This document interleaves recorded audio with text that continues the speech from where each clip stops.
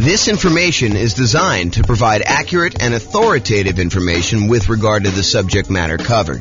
It is offered with the understanding that the presenters are not engaged in rendering legal, accounting, or other professional services. If legal advice or other expert advice is required, the services of a competent professional should be sought. Welcome to the Lafayette Real Estate Investing and Real Estate Financial Planning Podcast. Learn all about investing in real estate in Lafayette, Louisiana, with a combination of real estate financial planning and modeling with numbers specific to Lafayette, plus syndicated, more generalized recordings of live and pre-recorded real estate investing classes, not all of them specific to Lafayette. Be sure to stay tuned after the podcast for a message from our sponsors. All right. Good evening and welcome, everyone. I'm James Orr. Tonight we're doing an intro to buy and hold real estate deal analysis. That's what the class is we're doing here. So this is based on a class we taught about a year ago. And actually, I think Steve was the basis for a lot of the content in this particular class. It's the same structure that we had when we did that one for how deals differ, except I updated it with the new spreadsheet and did some new things for it. So it's been about a year or so since we did that. I think it was back in like June almost, right? I think that we did it. So that's what you're going to get tonight. Last time we did this, it went over 2 hours. So I'm going to try to go really fast, but if you have questions, do let me know. And I do move pretty quickly. So there you go. You can download a copy of the spreadsheet on realestatefinancialplanner.com/spreadsheet. This is the brand new version that you guys all have a handout on. I will get the new version up tomorrow. I didn't want to post it until the class. So you'll have a copy right here to be able to see it. And then tomorrow when you go to that website, it should download the new link, probably later in the day in case I sleep in. All right. So the color-coded, yours is not in color, but if you could see up here, anything that's in a manila cell, like this little light yellow, those are fields that you can fill in, okay? Anything else you should not be able to edit at all. The blue ones are calculations. They're like gray background with the blue text. So those are things that you are calculating. You should not try to edit those at all. So that's what we're going to be covering. All right, so what's different? What's the same when we're analyzing deals? That's primarily what we're going to be going through. How does deal analysis differ for single-family homes, duplexes, triplexes, fourplexes, commercial properties? Those are all going to be kind of questions we got tonight. So who is like the least afraid of me and is willing to call me out on my stuff? I think Kevin probably. Oh, yeah, you might be too. So I think Kevin's going to be the guy though. So if I don't tell you like what's different analyzing a deal, please call me out on it. And if I don't tell you like where to get the number from when you're doing deal analysis, please call me out on that. And you're welcome to back up Kevin if you want to, but I think Kevin's going to be the enforcer tonight. So, all right. So you can use the spreadsheet that you have in your hand to analyze any type of buy and hold deal plus nomading. We have any nomads in here? Quite a few. Okay, good. So you guys can use this as your deal analysis for doing that. House hacking, any house hackers? Renting out rooms and stuff. Yep. So you can use the same deal for that. Partnerships, lease options, lease purchases. You technically can use it for this, although there's going to be improvements made that allow you to do even more advanced partnership type analysis. You can do it for the rent part of BRRRR, but it is not designed for you to go figure out buying a property, doing the rehab and getting your money out. That's not what this spreadsheet was designed for. So it's probably not great for that. You could probably make it work, and it's not designed for fix and flip. That's a totally different spreadsheet. Any questions on that? Back to my old habit of asking if there's questions, just turning around, keeping on going. So call out if you got questions and we'll get you the microphone. And so we're going to cover tonight what deal analysis and how does that change based on the type of property you're analyzing, and then where do you get the values from? That's what Kevin's going to be enforcing. And so I'm going to walk you through each input and do that. So tonight, one of the things I struggle with is, how do you teach an 8-hour class in 2 hours? How do you teach someone how to do everything you need to know for deal analysis in a single 2-hour session? It's really, really hard to do.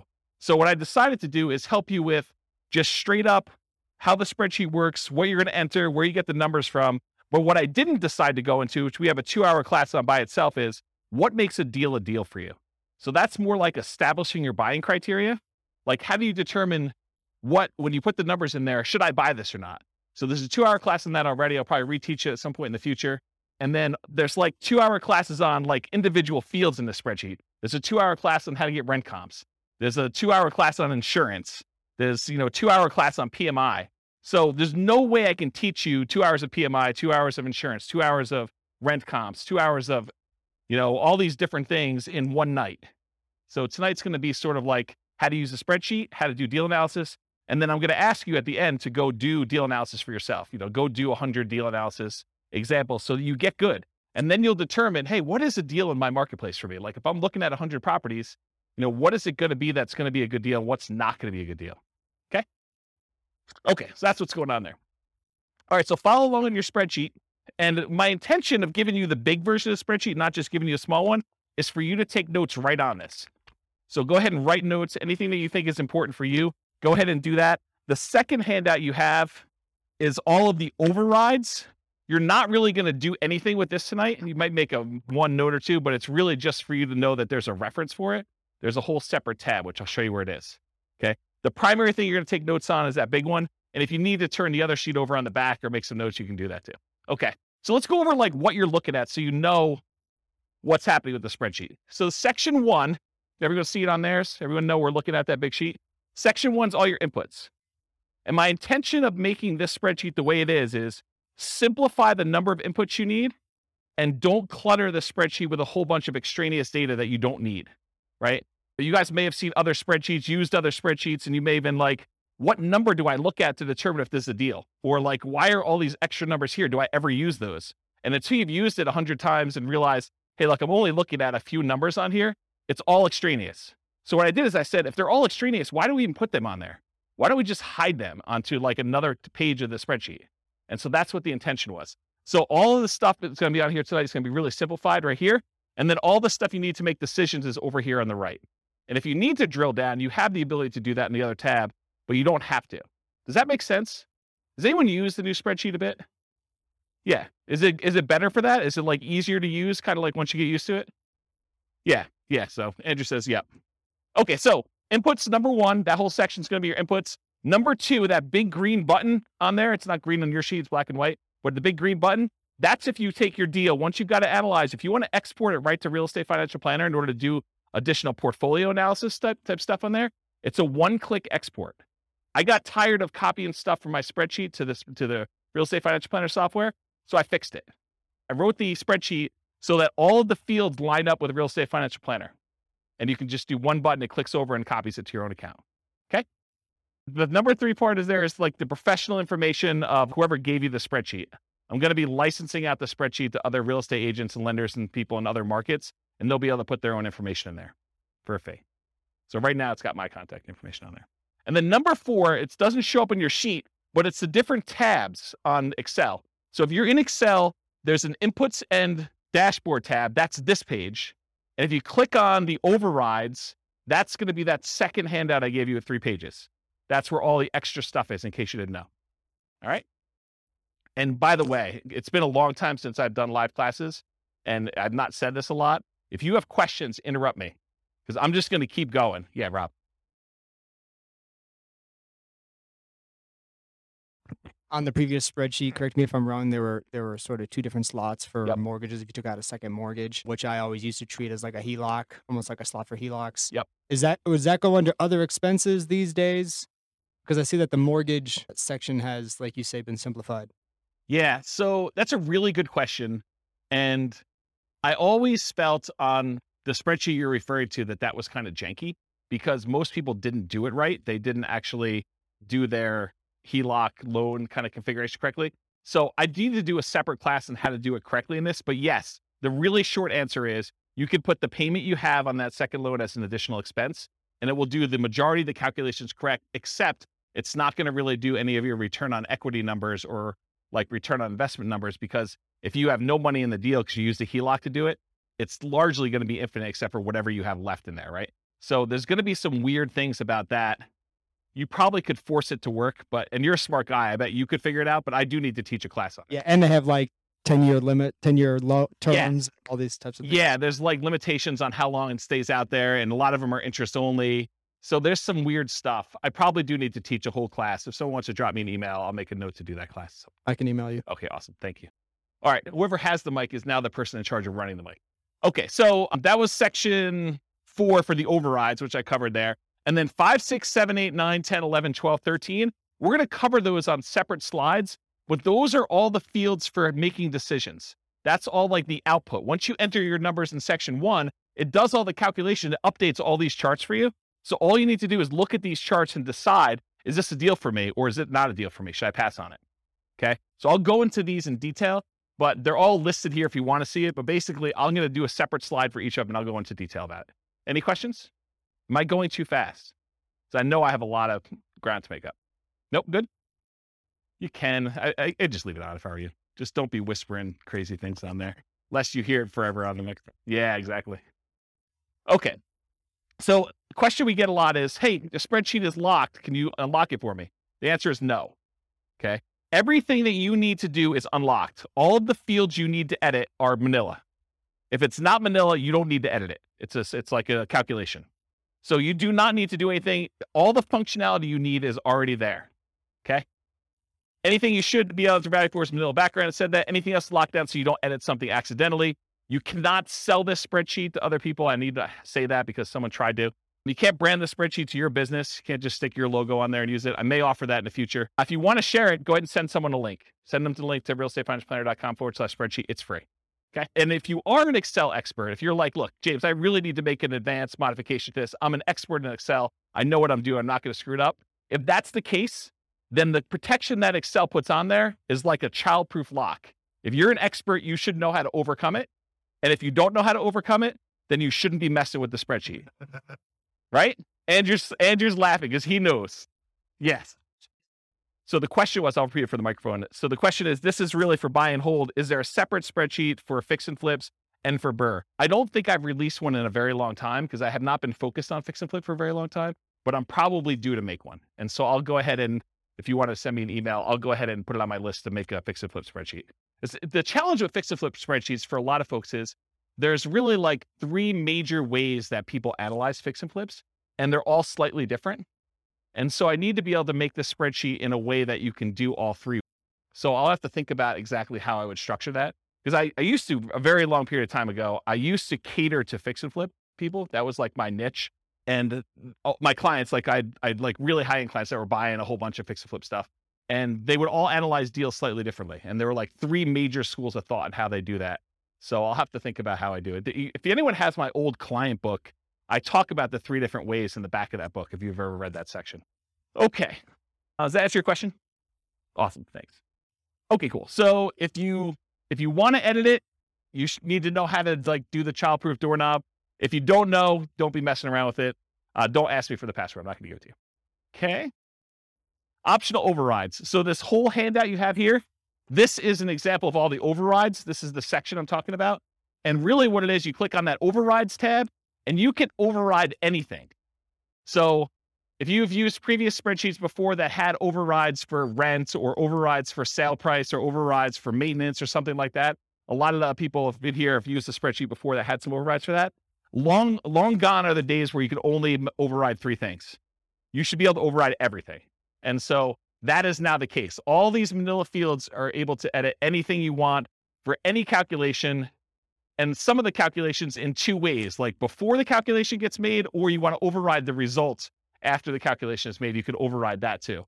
The thinking behind this is, and it probably works right now, I just haven't taught the class and haven't made sure, but the thinking eventually will be, this is not only the spreadsheet you will use to analyze deals, it is the spreadsheet you can then use to calculate and keep track of your deal over time. So instead of being able to say, hey, appreciation is going to be 3% a year, whatever the number is, you'll be able to go back and say, appreciation year 1 was this actual number. Appreciation year 2 was this actual number. My cash flow in this year was this actual number. And then it will update all of the return on investments, return on equity calculations using your real numbers in the spreadsheet. So that was the thinking behind building it this way. So that's what's coming. It probably works right now as it is, but I will be creating additional tools to make it easier to do that and some kind of like additional reporting. Okay. Any questions on that? Okay. So you can override a large number of inputs. You could see intermediate calculations and you could see advanced calculations all on that thing. And if you want to look at what is available, go through and look at those if you want to. Okay. That's what the overrides is. All right. Mess it up. Inevitably, you're going to do some type of calculation. You're going to mess something up. You're going to have a number in there. You'll be like, why are my numbers so weird? Something is off. Download a copy of the spreadsheet and never use the one you download. Make a copy of that every single time so that if you ever need to go back to the original somehow, you can go back to the original. You can also use Control-Z in order to undo what you just did in Excel, or you can do the undo feature in Excel itself. So if you mess up something, Go restart and enter your numbers again from the beginning. If you're going to do another deal analysis, don't always use the one you did in case you made modifications on the overrides tab and you forgot you did that. Start fresh. Okay? And then save your spreadsheet often. All right, good. All right, so now I'm going to walk through all the inputs for you. So there's like categories. There's the purchase inputs. That's that little heading right there. There's the mortgage inputs. There's the income inputs, the annual expenses, and depreciation. I'm starting with purchase inputs. I'm going to go through them one by one, and Kevin's going to call me out if I don't talk about what's different when you're analyzing different types of deals or where to get the number from if you don't know when you're doing deal analysis. Okay? We're in agreement, Kevin? All right, awesome. Give him the mic.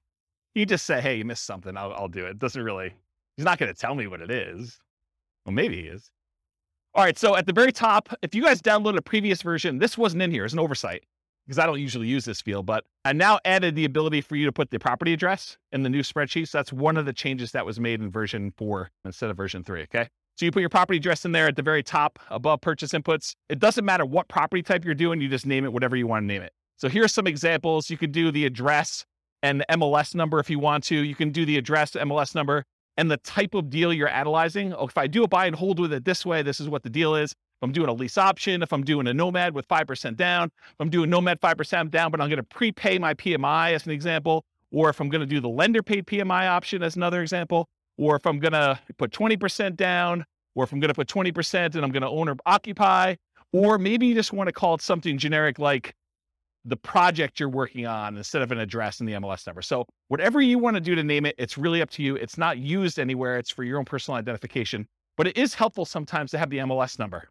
That's one piece of advice I'll give you. Okay. Any questions? Awesome. I'm having like a weird deja vu moment now. So if I start saying some odd stuff, that's what's going on. All right. So after repaired value. So I'm just starting at the top, working my way down. ARV stands for after repaired value. That's the value of the property once you've done all the fix up. If you're buying a property at a discount because it needs work, this is the value after you've done all your fix up on it. It's what you think it'll be worth then. Okay. So that's ARV. In some cases, it doesn't matter what type of property, it's always going to be that type of number. When buying a property below fair market value, buying at a discount, this will be usually higher than the purchase price. How many people have bought a property in the last year? Did you have to pay above asking price in order to get the property? Okay, so in those cases, your ARV may be lower than your purchase price. Okay? And then you'll probably have negative returns for appreciation that year while you're waiting for it to catch up. Okay? So buy it below there, I talked about that. Some hot markets, you'll be buying it for above ARV, I talked about that. Sometimes in this field, instead of just entering a number, especially with like new construction, I will sometimes use it as a formula. So in Excel, I'll say equals 450,000 plus 10,000 for the backyard, plus $12,000 for a fence, plus $3,000 for the appliance package. And so I'll just add up what all the values are instead of just putting in the total of being whatever it is, 500,000 after everything. Does that make sense? Because then I can go look back and say, why is it so much more than what I thought it was? What did I add in there? And I can look at them all individually. Cool? All right. So purchase price, this is the same regardless of whatever type property you're doing. When buying in the MLS, it's very common to have the purchase price equal the ARV. That is probably the most common situation. However, in our market right now, it's crazy. But, markets go in cycles. And, next year, 5 years from now, we may be able to buy properties at a discount. We may be, a little bit overpriced than people are doing stuff. And you come in under asking price in order to get your offer accepted. Who knows, right? Everything changes. So right now, though, it's pretty common to be above, but it's pretty typical over a very long period of time for them to be equal. Sometimes I'll even put in as a default that these fields equal each other. So I only have to edit one and it will just automatically update it for me. And that saves me a little bit of time, very little time, but it does save a little bit of time. If you're a real estate broker, any real estate agents in the room besides Steve? So if you are too? Okay, great. So if you're doing real estate and you're buying it and your real estate license, you can actually put in your purchase price, you can do, if you're taking your commission as a discount, you can do 0.97 times whatever the price was in order to do that calculation. So you can actually do the calculation in there in order to figure it out for yourself instead of having to do that. But all real estate agents can multiply by 3%. It's like a God-given gift for real estate agents to know how to do that. All right. Any questions on that? Sweet. Seller concessions. So a seller concession is when a seller gives you money to help cover some of your closing costs to buy the house. To be 100% clear, you cannot have a seller give you any of your down payment. You always need your down payment, but seller concessions can cover closing costs.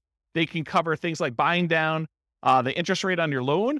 They can cover some prepaids, but they can't actually give you part of your down payment. So if you need 5% down or you need 10% down, you always need that amount. You can't use seller concessions to overcome that. All right, so seller concessions, that's that field right there. You enter in the dollar amount you've negotiated with the seller. You do this at the time of contract. So when you're negotiating the deal, you do it then. You don't usually do it afterward because you don't usually negotiate afterward, with the exception of if you're negotiating as part of an inspection or a appraisal. Sometimes you can negotiate and get the seller to give you seller concessions instead of adjusting the price. You put in the dollar amounts that you negotiated, and then we put in the percent. Why do we put in the percent? Why do we calculate the percent? You'll notice some of these, I do a calculation for percent. A lot of them I don't care. Why is percent important here? Because loans limit how much you can get in seller concessions. They may say you can only have a maximum of 2% in seller concessions on a certain loan type. And so I want to show you what that value is so that you can see if you're over it. You talk to your lender to find out where you get that information from. Often you'd raise your offer price to include seller concessions to rules and some closing costs for the loan. And the reason you might do this is because it can improve your cash-on-cash return on investment. But the idea is, let's say you're trying to buy a $400,000 property. You could go to the seller and say, look, Mr. Seller, I know you've got this property listed for $400,000. I will offer you $405,000, but I need $5,000 back to cover some of my closing costs. So you're voluntarily paying them $405,000, $5,000 above their asking price, but you're asking for that back. So they're netting $400,000, the same amount they originally had on there. Does that make sense? Okay. So you would do that to improve your cash-on-cash return on investment. When you do your deal analysis, do it both ways and see what I mean. Go ahead and do it where you pay $400,000 and that you've got to come out of pocket for $5,000 for your own closing costs, or do it where you offer them $405,000 and you actually have $5,000 in seller concessions, and see how that impacts your returns. See for yourself. Okay. The property must still appraise. You can't say, hey, listen, I'll give you $405,000 and the property's only going to appraise for $400,000 because it doesn't matter. The seller's going to come back to you and say, look, didn't appraise. We were going to try to get you $5,000 in seller concessions. It's not going to go through. We're going to take some of those back. And maybe all of it, maybe more than all of it if it doesn't appraise for $400,000, or it may be partial amount. They may only say, look, it only appraised for $402,000. So I'll give you $2,000 in seller concessions. We'll adjust the price down to $402,000. Okay. This is all part of your negotiation. If you're buying all cash, seller concessions don't matter. Don't bother putting them in there. Don't bother negotiating if you're going to pay cash for a property. Doesn't make any sense. And at least in Colorado, and this may vary in other markets, but at least in Colorado, if you don't use your seller concessions, if you ask for $5,000 and between all of your prepaids and you're buying down your interest rate and everything else, if you don't use the full $5,000, the seller gets the difference. So if you don't use it all, you lose it. Not the whole thing, you lose the difference, whatever you're short. So make sure that you're using that whole amount. Okay? Any questions on that? Down payment percentage. If you ever wondered, hey, James, why do you sometimes have us put in a percentage? Why do you have us sometimes put in a dollar amount? Part of it is what you're likely to get as a number. And part of it is what we need for the real estate financial planner when you export it. Okay. So for example, down payment, you're going to get a loan based on down payment amount. So I said, look, you really should have a percentage here. You shouldn't have a dollar amount. Although you could argue, look, I got $100K, I'm putting $100K down. So it's really a dollar amount. Well, then you got to adjust this percentage until it calculates whatever $100K is for you or whatever your total investment is for $100K. Okay. But in most cases, you're saying, look, I'm doing a 5% down loan. I'm going to put in 5%. It's going to calculate it for me and tell me how much I need. That's the majority of the times the way it works out for people. Okay. So you enter in the percent, the spreadsheet tells you the dollar amount, does that calculation for you. The down payment percentage will vary depending on the property type. If you go do certain types of properties, it's going to be a different down payment amount. And the loan. So call your lender to discuss the specific property and the specific loan programs you're doing if you're not already familiar. And then before you make an offer on a property, that's a really good time to double check. Because it sucks for you to go ahead and say, I think I know the loan I'm getting. You make an offer and you find out you can no longer get that loan, or loan programs have changed, you don't qualify for that loan, or something else weird has happened. So you want to double check as close to when you're making your offer as possible. See the financing classes. I mean, I can't teach 2 hours worth of financing in the middle of a deal analysis class, but there's like lots of financing stuff. Here's the really short version.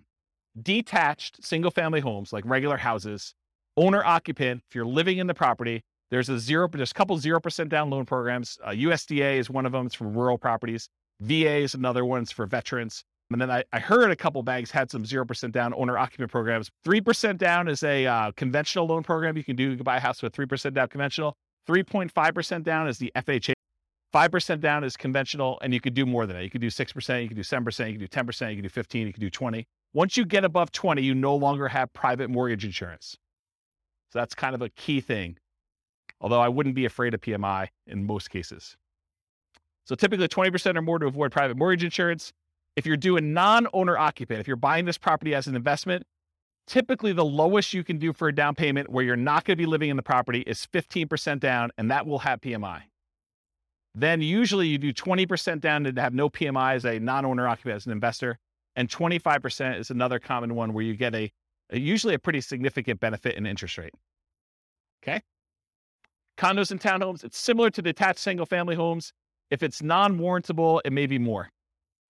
Duplexes, triplexes, and fourplexes, you could do owner-occupant with those. You have to move into one of the units, and you could do either the 0% down VA loan for that. So you can move into a duplex, triplex, or a fourplex if you live in one of the units. You could do nothing down. That's the VA loan, the only one you can do for that. Or 3.5% down FHA. Okay, so that's the two most common ones for doing owner-occupant in the multifamilies. So if you're doing house hacking and you want to move into a duplex, triplex, or fourplex, if you could find one where the numbers make sense, then that's typically. And then for non-owner occupant, it's typically 25% down for this. Okay.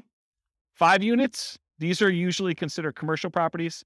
Owner occupant loans are usually not available. You can move into one of the units and get some type of owner occupant financing with there. So once you get the 5 units and above, that VA or FHA loan is usually not an option for you.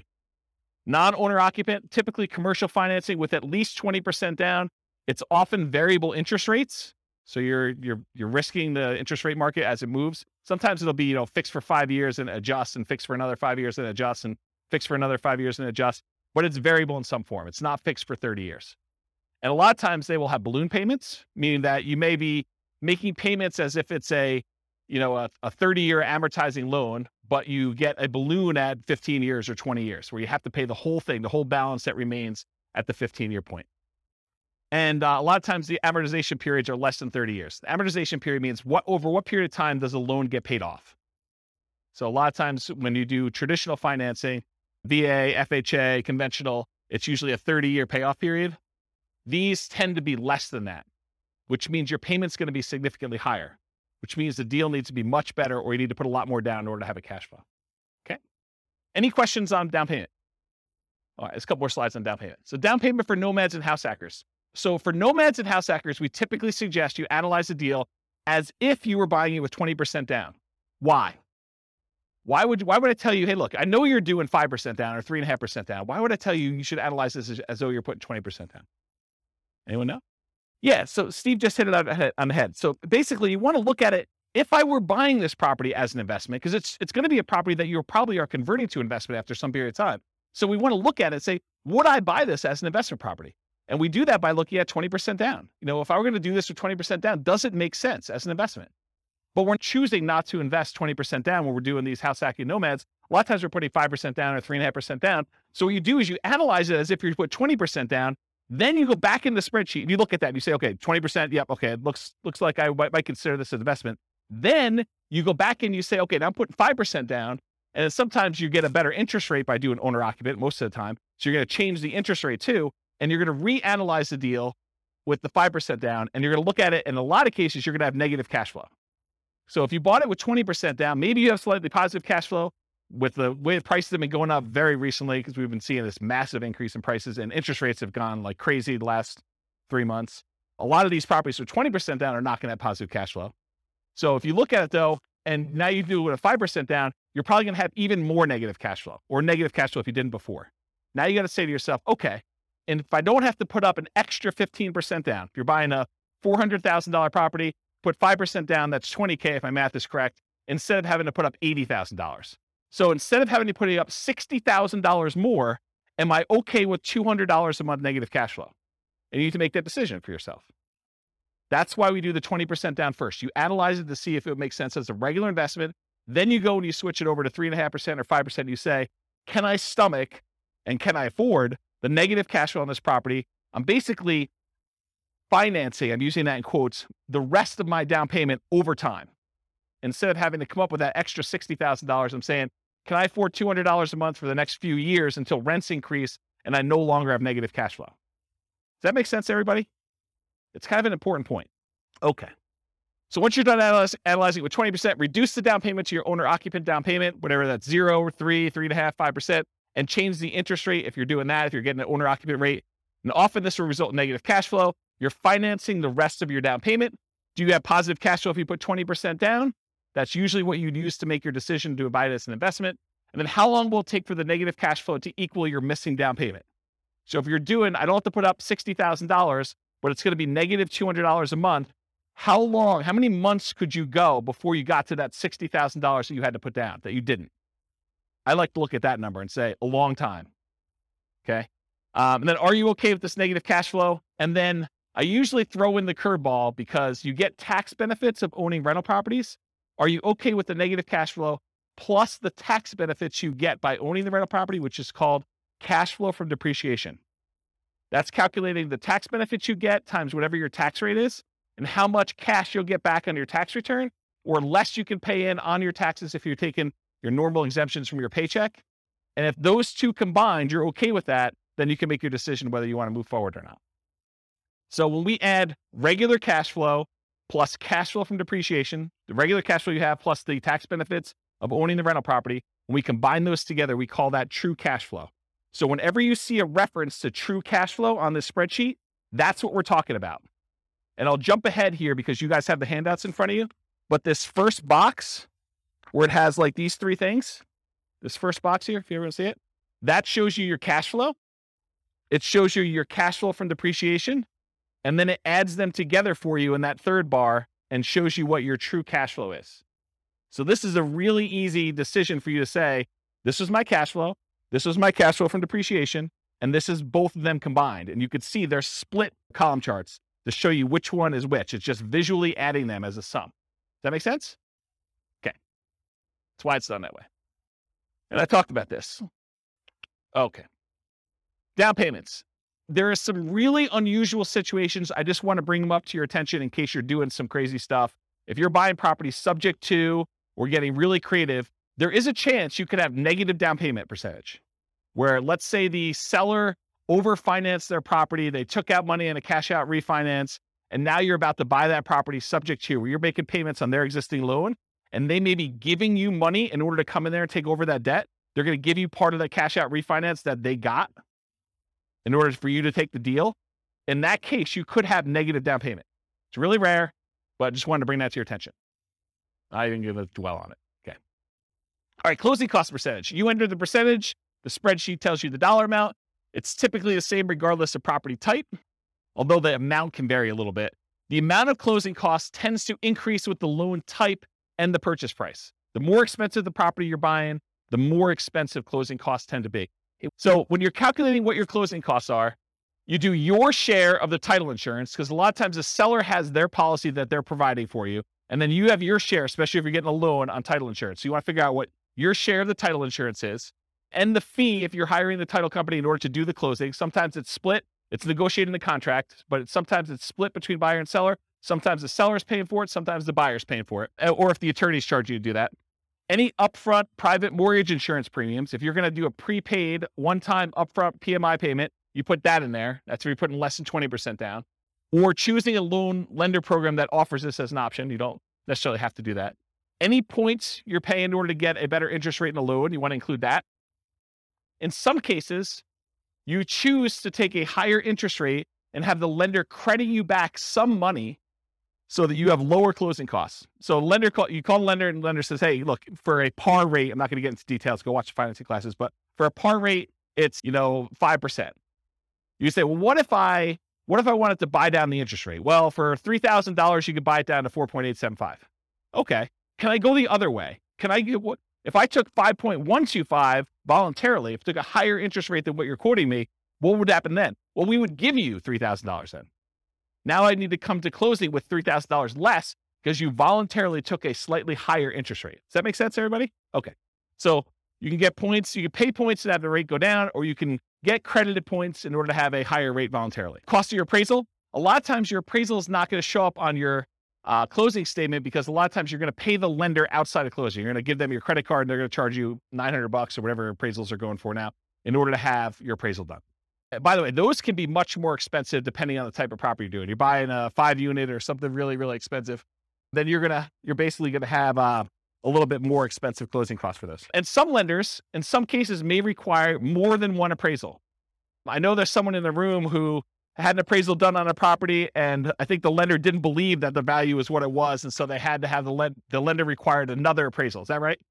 I've also seen this come up where you're buying new construction properties where you'll have the preliminary appraisal done, and then the appraisal will say, I need to go back out and check to make sure these 7 things are done. And sometimes they charge you an extra fee for that. And I remember one client where, man, the appraiser wanted to go out like 5 times because they kept saying something was not right.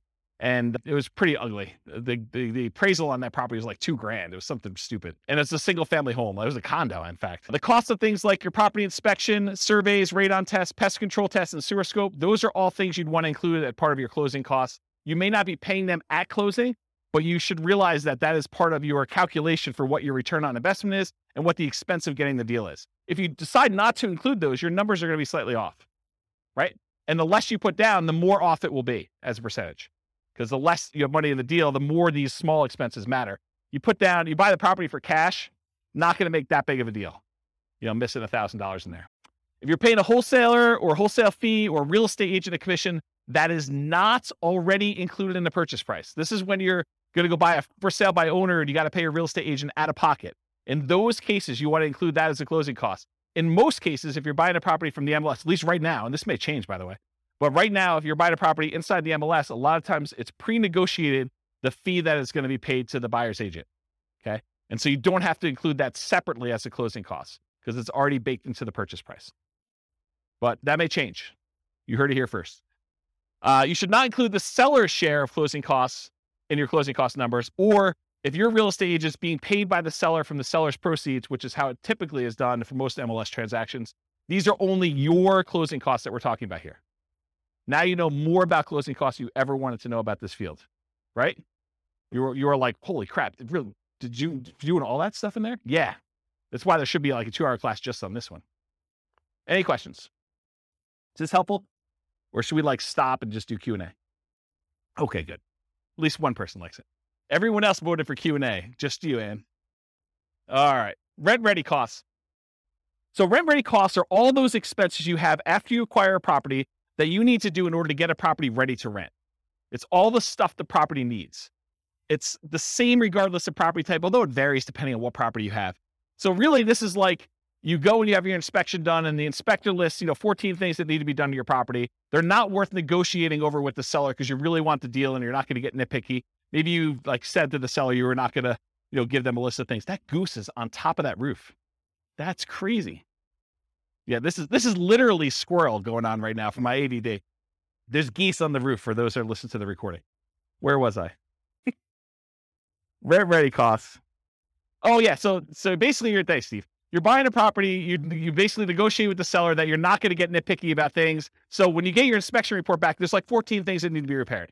So you need to do those things in order to have the property get ready for rent. You got to put that money somewhere. You put it in rent ready costs. You say, look, I got to set aside $2,000 or whatever it is to do this.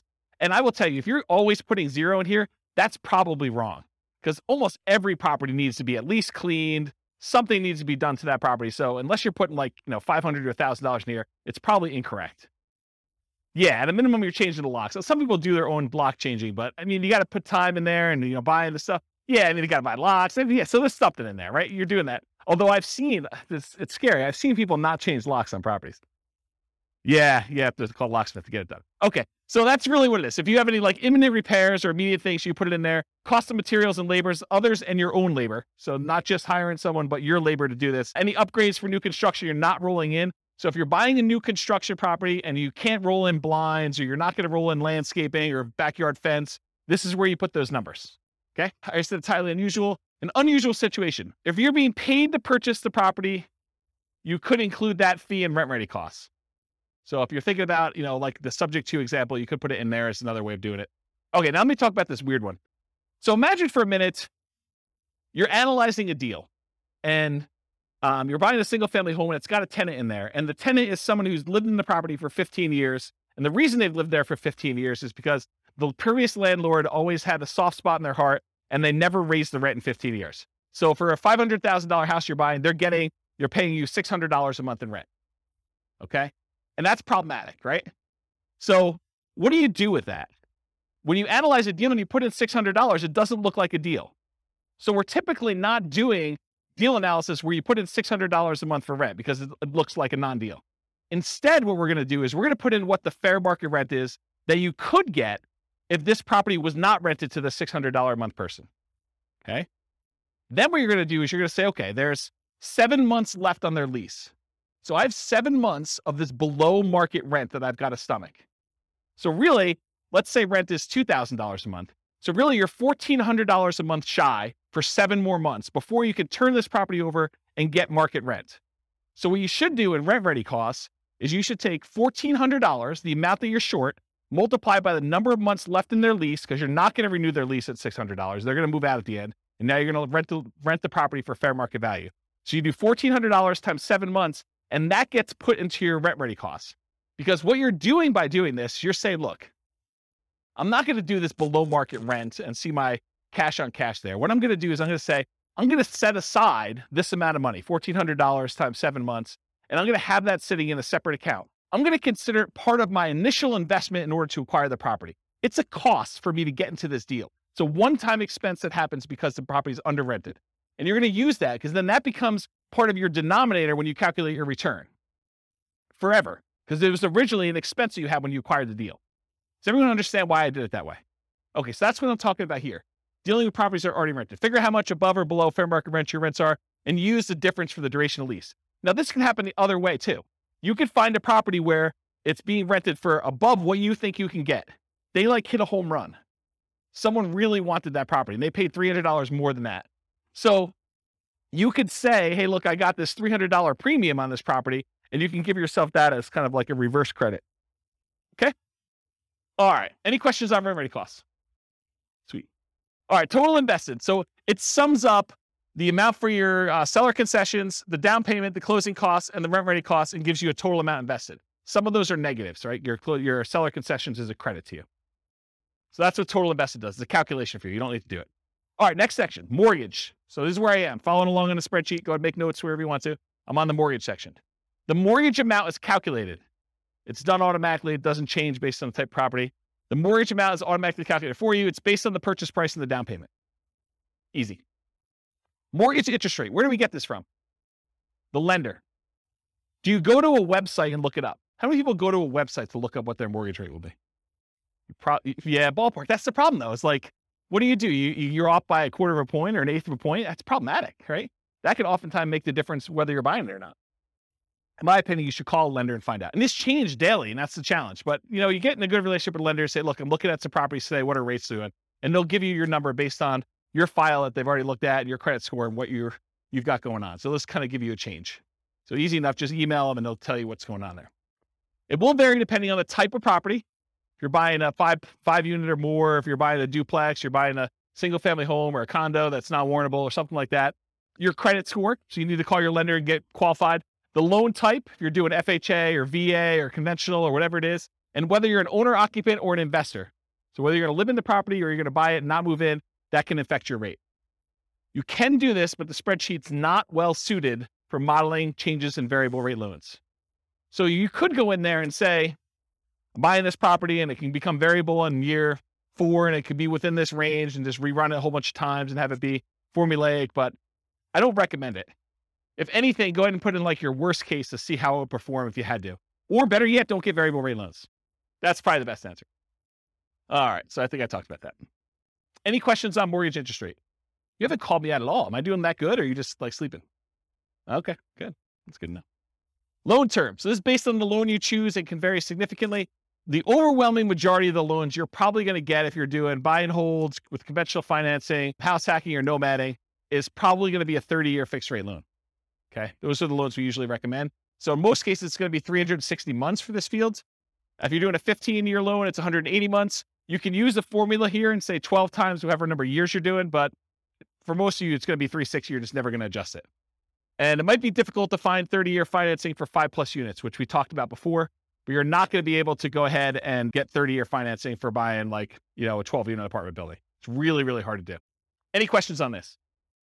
All right, private mortgage insurance. There's a whole 2-hour class on this, so I'm going to give you the really short version. It's not usually used for 5+ units, any type of commercial buildings, because in those cases, you're usually putting at least 20% down, a lot of times even more than that. It's used when you put less than 20% down on a property. There's an entire class on it. Call your lender for your exact number. You can't go look online and say, what's my PMI going to be? Because it actually depends on how many people are on the loan, what your credit scores are, loan to value, type of property. There's a whole bunch of things that go into it, and which company they're using. Certain lenders are required to use one company or pick from 3, and other lenders may be using totally different ones. And so you're not, honestly, when you're shopping for a lender, one of the things you've got to include in that, especially if you're doing Nomad and you're only putting 5% down, is what the PMI is from that particular lender and how that works in your favor or against you. Okay. So enter in the percentage of the original loan balance for this, or guess and check until it matches the dollar amount. So this is one of those fields where I think you're probably going to get a dollar amount, but the real estate financial planner wants it as a percentage, because in case you change the number on the property and you make copies of it and you're buying it as a template in the future, there's reasons we use it as a percentage there. But a lot of times the lender's going to tell you your PMI payment is $114.86 a month. So what you'll want to do is you'll want to go ahead and adjust the percentage until it equals that, whatever I said, $114.86 a month. Okay, so you'll want to guess and check using this percent until you get there. I would, in a dream world, I would give you that number and you can put it as a dollar amount, because that's probably the way you do it. And as I say this, I think maybe I should change it. But the reason why it's done that way is when you copy this to the real estate financial planner account, you're saying, I want to buy this property every year or whenever I can for the next 5 or 10 years. We use it as a percentage of the value, because if you kept it as a dollar, it would always be low. So I don't know, to be determined. If you guys keep using it and you want to complain, go ahead and email me and maybe I'll change it. Any questions on PMI? Yeah. You said earlier you wouldn't be afraid of PMI. Can you just No. expand on that for me? Yeah, so that's great. So PMI is very similar to that discussion I had where I said, look, you're not putting 15% extra down, so you don't have to put up that $60,000 more. PMI is just another expense, so you don't have to put up that $60,000. So if the PMI is $100 a month and you're negative $100 a month in cash flow, now you say it's $200, because it actually includes it in the cash flow calculation for you already. PMI is just part of that expense of being able to not have to come up with an additional $60,000. So you look at your numbers and you say, is this still a good investment for me overall? And am I willing to pay the PMI or not? And you just make a decision, right? If you're trying to acquire a property a year, you're trying to do like, dollar cost averaging or dollar value averaging, depending on how you look at it, for real estate instead of stocks, and you're doing Nomad, you're buying a property every year and you're moving in, you keep doing that, then PMI is an expense of being able to do that, because you don't have to come up with a full 20% down. If you can come up with a 20% down, maybe you don't even move in, right? You just kind of buy properties. But if you're doing 5% and you're kind of conserving your down payments, this is a way to do it, provided you have enough income to support that as you continue to acquire them. Make sense? Yeah. Yeah, it drops off after a period of time for a lot of loans. FHA, not. Yeah, so Nick in the back is saying, with the rapid appreciation we've had, it drops off pretty quick. And yes, that's true, but we don't always live in really highly appreciating markets, right? Like we could see whatever we've seen, 9% a year for the next 3 years, and then we could see some negative appreciation. We could see property values decline because we just gained 27% or 30% or whatever we did compounded. Maybe we're going to give a little back. Don't be afraid of that, right? When you're buying, you're doing like dollar cost averaging or dollar value averaging. If you're familiar with that concept in stocks, you're putting a certain amount of money or you're buying a certain amount of stock, and you're doing that every year so that when the market's up, you sometimes buy. Oh no, it's not plugged in.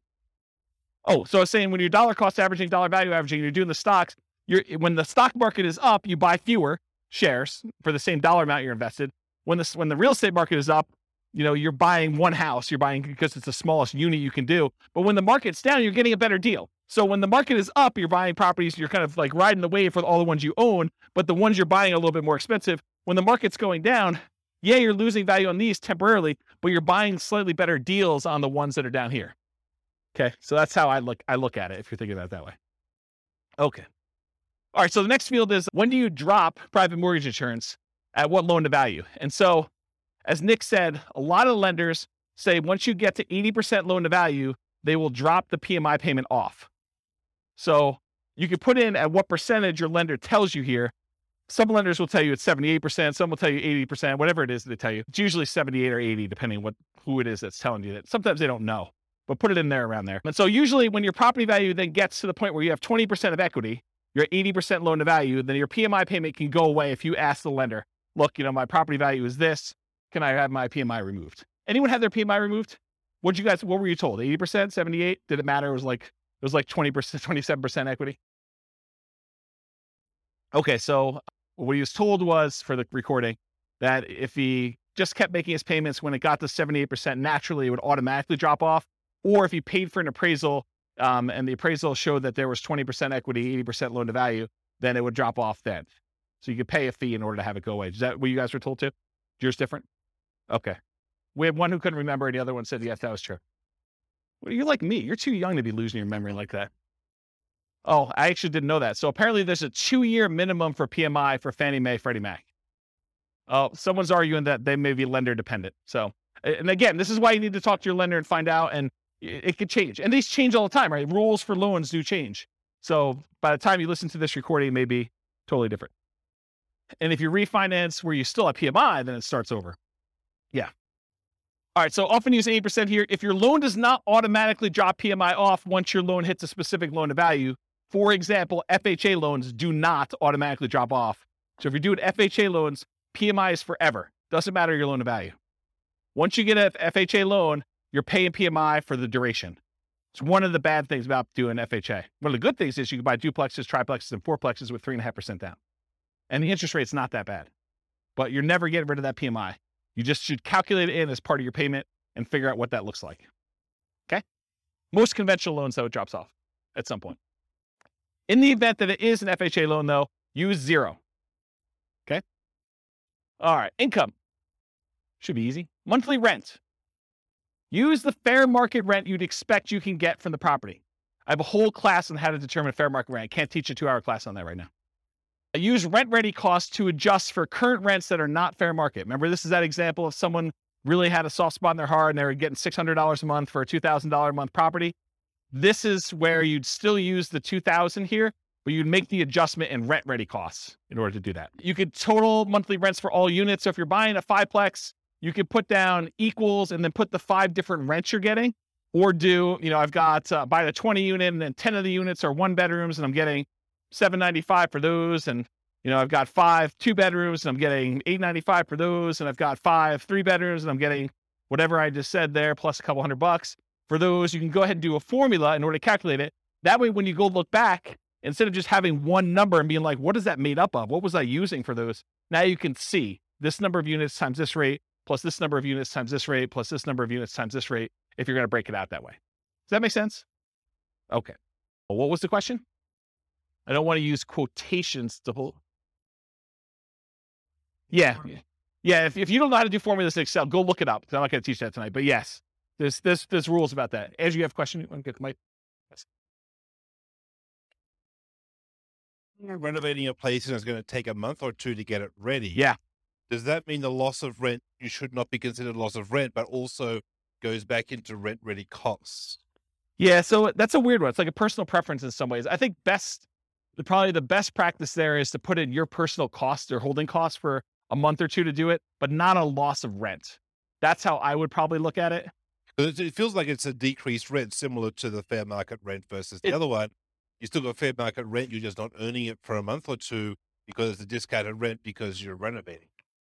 Yeah. Maybe. I would personally, I just put in what my holding costs were as like a expense because your rent was 0. Right. So 0 minus whatever your expenses are is going to be what your holding costs are for that period. So when I said you were getting $600, that's the same calculation, right? Because I guess you had personal expenses. So I'm thinking about the graph about the return in dollars for year 1, because there you're assuming you do get the full rental minus the vacancy. So I was sort of saying, well, that's what you don't get. Yeah. That's interesting. I'm also deeply about when the start of year 1 is. Whether it's the day after you purchase or when it's rent ready. And I think it needs to be the day after your purchase. I agree with that. I think it's the day you purchase in case you have a 6-month period. This is sort of like Burr, right? This is the problem with the Burr property. and why the spreadsheet was not specifically designed for that, because that's what it is. You're talking about a BRRRR property. We have 3 months of holding costs while you do rehab, and then you're going to refi or you're going to keep the property and do it that way. So yeah, I'd want to think about that a little more. My gut tells me you put your holding costs in there, but you're saying... My feeling is that we should start like year one on the day after purchase, and then anything that's inaccurate after that, whether it's fair market rent that's off because of the old lady thing, whether it's loss of rent for another reason or because it takes you a while to spend the rent ready costs, it doesn't matter. Put that all in the investment on day 0. Yeah. Yeah. That's a good question. Good point. Yes, actually, I'm glad you did it. Glad you came here tonight. That's awesome. All right. So I talked about that total for all the units. Bill back for utilities and parts of HOA. So if you got a triplex and you have one central water line coming in, you're going to bill that back. Make sure you include that in here and stuff like that too. In our market, it's customary for the landlord to pay the HOA fee. That's customary in our marketplace. This may differ in other markets. In other markets, you may be able to pass it on. However, if part of the HOA is a utility or a benefit to the tenant, we may bill back. For example, garbage. In some of my neighborhoods, garbage is lumped in with the HOA. And so sometimes we'll break that out and say, hey, look, you have a garbage utilities fee. It's whatever it is, $25 a month. I have no idea what garbage is. $45 a month, whatever numbers it is. And so you can bill that back separately and pull it out of the HOA if you're thinking about it that way. In some HOAs, there's like basic cables included or non-potable water fee. And so you could break some of those out. It's going to be hard for you to break out everything for the HOA. But some of them, I think you could rationally make a good case for doing that. All right. Any questions on monthly rent? Monthly rent for nomads typically assume, and this is incorrect. I'm going to tell you something that's wrong, so pay attention. So when we nomad, by definition, you're getting an owner-occupant loan. You have to move into the property. You have to live there for a year. That's a rule of nomad. You will commit loan fraud if you don't. Okay, so don't do that. So how do we analyze a nomad deal if we're really renting in year 2? We pretend year 2 is year 1. So we pretend we bought a property and that we're renting it in year 1 when we know we're not. And we run the numbers as if. It's going to be off a little bit, but that's how we do it. Because otherwise it gets really wacky. And all of these charts on here are all year 1.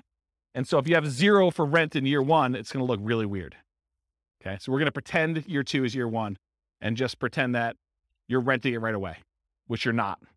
Unless you're buying a duplex, triplex, or a fourplex, in which case you're getting some rent that's just below market for that first year. Okay, so most folks will use what they can get in rent today. In many markets, this will be slightly lower than what you may be able to get a year from now as rents sort of go up a little bit, especially if you start searching for your... However, and I think you guys have experienced some of this, especially in competitive markets where you don't quite have the time to plan when you're buying your replacement property, you may be forced to accept a slightly lower than ideal rent because your lender requires you have a signed lease in place. And so for that first year, you may get screwed a little bit, right? Right? You guys are smiling. You guys know about this? Yeah. So, renting in January, that's another bad example. But that's the idea. Sometimes on that first transition out, you're a little short. That's what you got to do. You got to suck it up. Would you rather not buy the property? It's almost like a cost of acquiring that property, your rent difference. In fact, you could argue you put it in your rent ready cost on the next deal. I'm short on the last property going out. The numbers still look amazing. Okay. So that's what I talked about there. Other income. This could be different for multifamily properties or single family homes, but typically what other income usually is, it's stuff like if you've got an on-site laundry facility or you're kind of like providing internet and you're charging tenants an extra fee for access to internet, or you're renting out garage spaces or a storage closet or something like that, or covered parking. Those are examples of other income. Any questions on other income? All right, annual expenses. This is that next section there. So vacancy as a percentage. You enter in the percentage and the spreadsheet's going to tell you the dollar amount. Vacancy rates can vary between unit types. For example, vacancy may be lower on single family homes than 5 units or above or 10 units or something like that. I'll typically recommend a vacancy rate of 3% if you are a superstar property management. If you are not a superstar property management, it's probably going to be higher. Unless you're under renting your property, and then it's going to be lower. Okay? So, and that's a really good point. So, if you're really pushing rent, you may have a higher vacancy. If you're really under renting it, you may have lower vacancy. You're trying to find this kind of delicate balance between a reasonable amount of time to fill your properties at a reasonably good market rent. Make sense? Because rent's not an exact number. Traditionally, we'll see slightly lower vacancy rates for single family homes with it increasing with the number of units. Single family homes are typically the lowest vacancy, then duplexes, triplexes, fourplexes, then large commercial residential type buildings. What you use will depend on your property management skills. Are you starting 60 to 90 days in advance to advertise the property, and the state of your real estate market? In a slower, softer real estate market, your vacancy is probably going to be higher. So you need to be more aggressive. You need to make sure your skills are on peaked out for doing that. And if you don't know what number to use in your marketplace, pick a number, and you're going to get better with this over time, and it may be wrong in your estimate, or go call a property manager and find out what vacancy rates are for your market. But realize one property management company could have a very low vacancy rate and tell you a very low number because maybe they're renting things a little bit lower than they should, or they're starting really early, or they're really good. And another one you could call up, another company with a lot of units could call up and they could tell you it's much higher because they're trying to get top of the market rents, or they're kind of doing it once the property becomes vacant, or, it varies depending on the property manager and their skill level too, and the types of properties they have in their portfolio. And I talk about this. Vacancy rate is also a function of your rent amount. In general, the higher you're pushing rent, the higher your vacancy will be. Any questions on vacancy? Property tax percentage, you enter the percentage, a spreadsheet tells you the dollar amount. Regardless of property type, use the actual property taxes for the property. But here's where it's problematic. You go to the MLS, you're searching for a property, it says there, hey, look, property taxes are insert number here, whatever number you say there.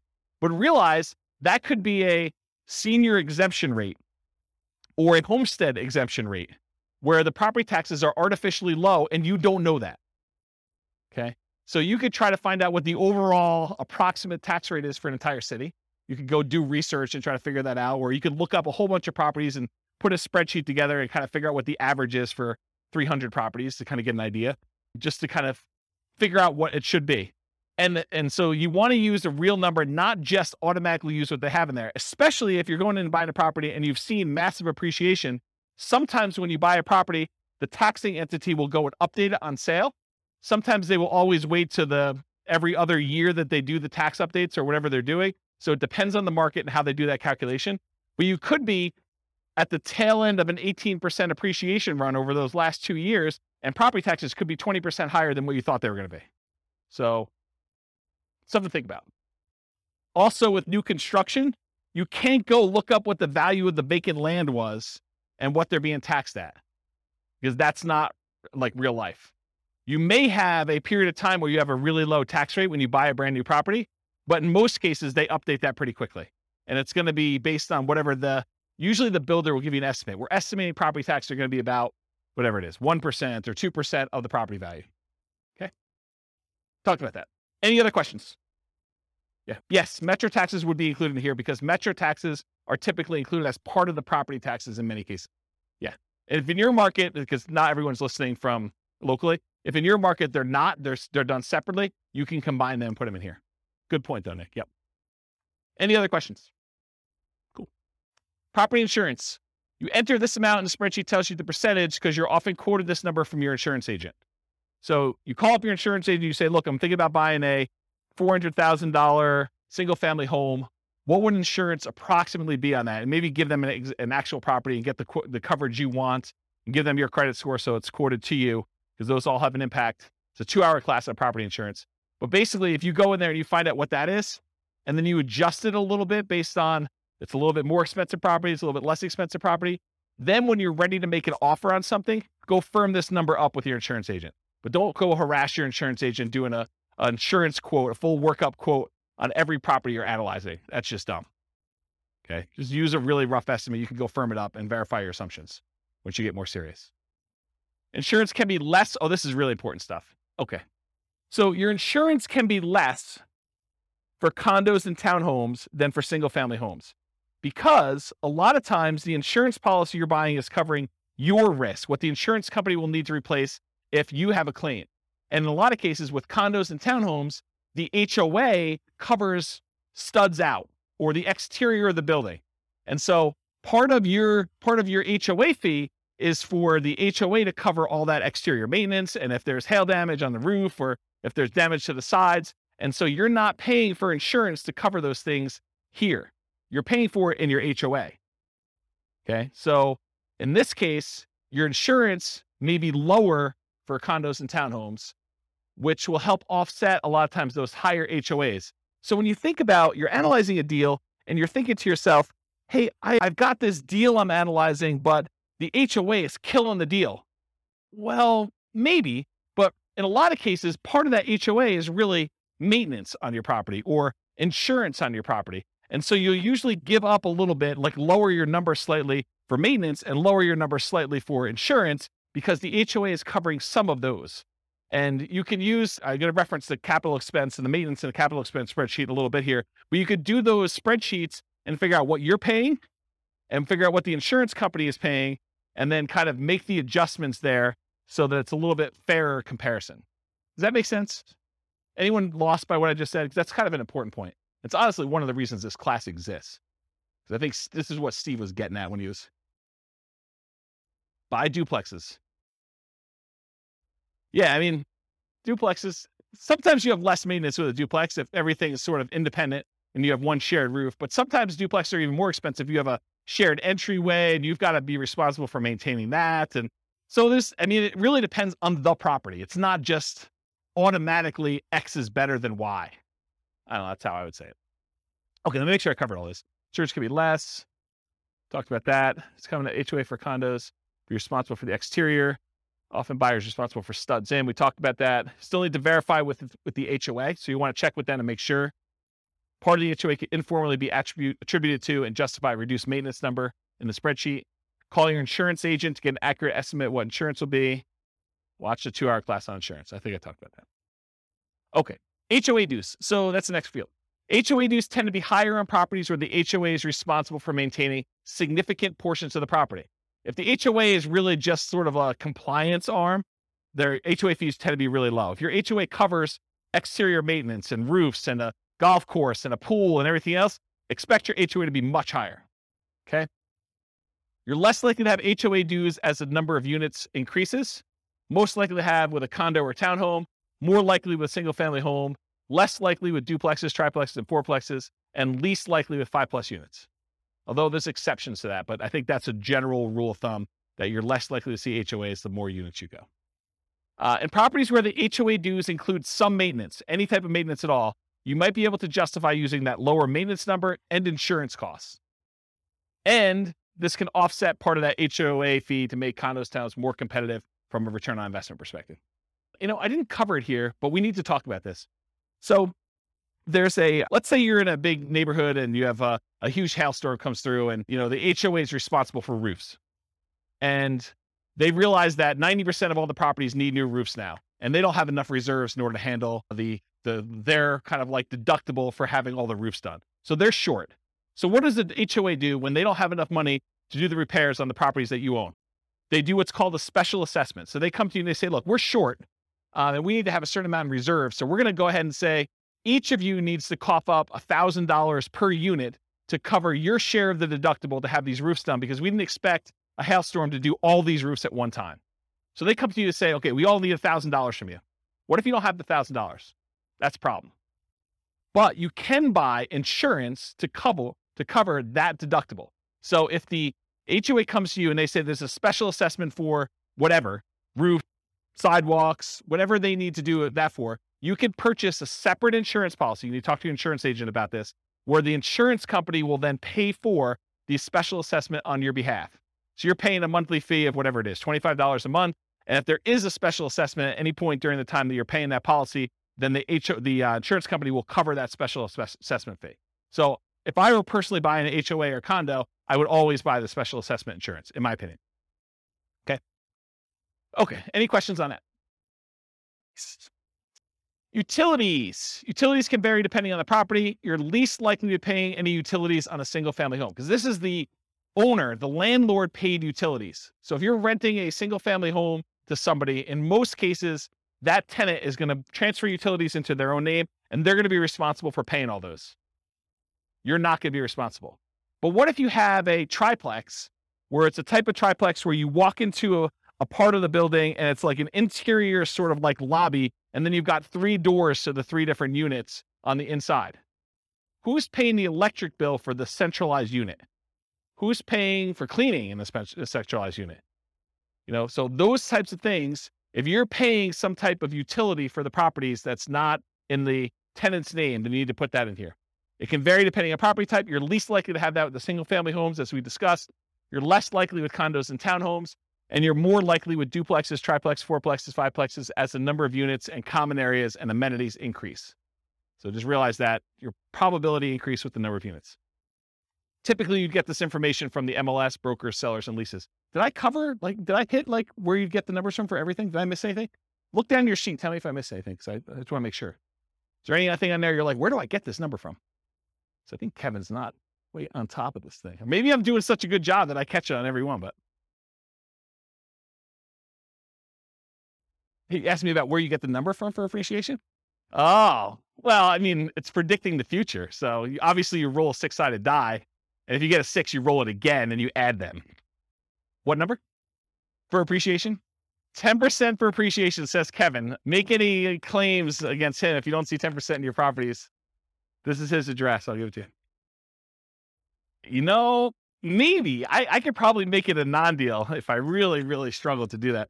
But you're right. Everything starts looking pretty good, which is why, last couple of years has been amazing here. I got no unhappy clients, that's for sure. All right, got my water.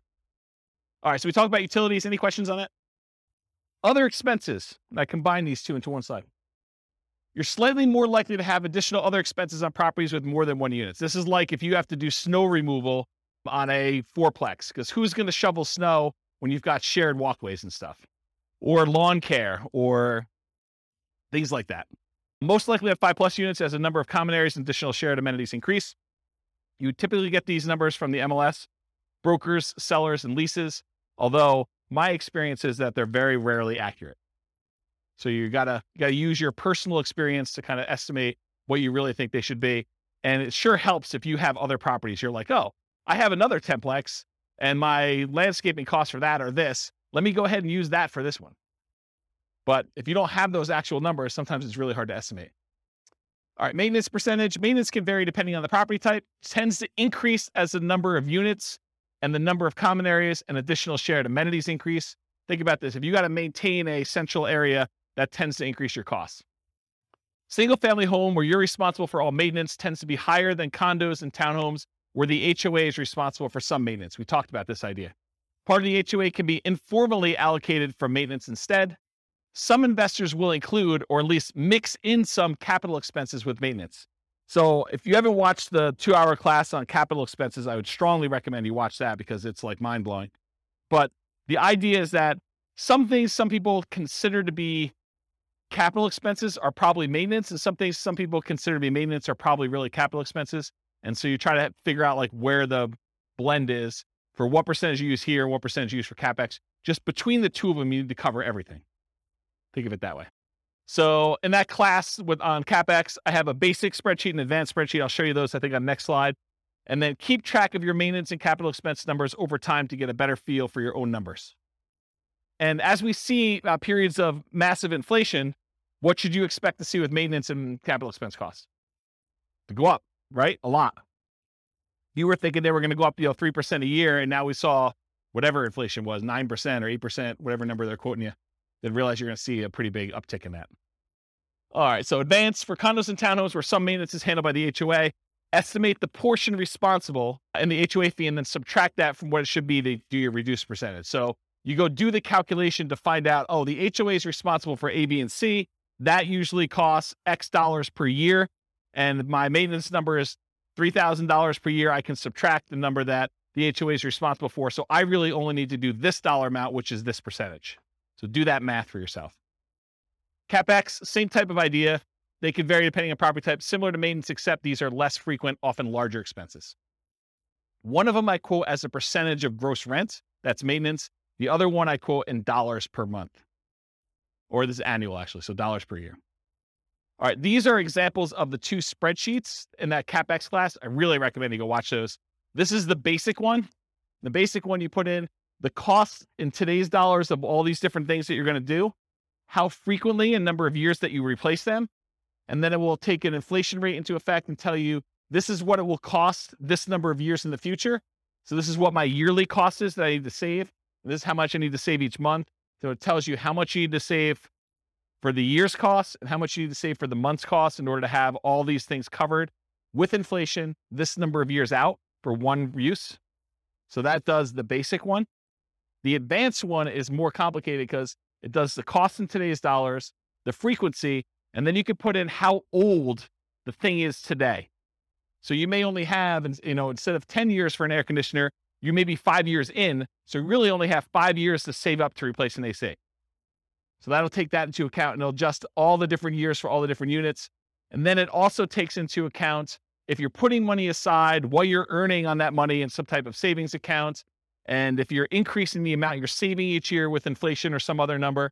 So the advanced one does a whole bunch of calculations. It's almost like cash flow planning for CapEx, and it shows you your account balance over time and sees if you ever go below zero, and shows you when they all happen and how big order of magnitude they are, like how large the expenses are, and it sums up all of them in this bottom one. So the advanced one is for someone who's like, yeah, I really, really want to know and have an understanding of CapEx. The basic one should get you close. Okay. Management does not tend to vary based on property type, although with some properties, especially larger multifamilies, you may be hit with your property manager minimums, which would make your percentage higher than you would have estimated. For example, if you're renting, you've got like a 20 unit and there's a whole bunch of like 1-bedroom units in there, like studio or efficiency apartments in there. And, they're renting for $550 a month, and your property manager's minimum is $600 a month, you may be hitting the minimum with all those. So just realize that. You get this number from your property manager, and if your quoted property management fee is about 10%, you should probably expect it to be a little higher than that with all the extra fees they add on. So it's probably going to be 11 or 12. So if they tell you it's 10, it's probably going to be a little higher than 10. It's very rare, in my opinion and experience, that the property management number that they quote you is the actual expense you pay to them. Okay. Any questions on this? Yeah, Andrew, you want to? Are you counting like the first month's rent as part when that happens as part of that, or is that a separate? That's a really good question. So in this particular spreadsheet, I combine them all together. So you'll want to merge those into one. So if your property manager says it's a half month's rent every year for lease renewal or putting a new tenant in there, then you calculate out what the property management fee on all 12 months is, plus a half month's rent, and figure out what that would be as a percentage and do those. And then I'd probably bump it up for all the incidental expense in addition to that. So yeah, it's not intended to be broken out. In the other spreadsheets, some people will break out, property management, somewhat like steady state property management fee, and then they have like a lease renewal fee or a lease origination fee separately. I combine them into one rather than do two. Good question. Any other questions on this? All right, so this is the depreciation details on the bottom.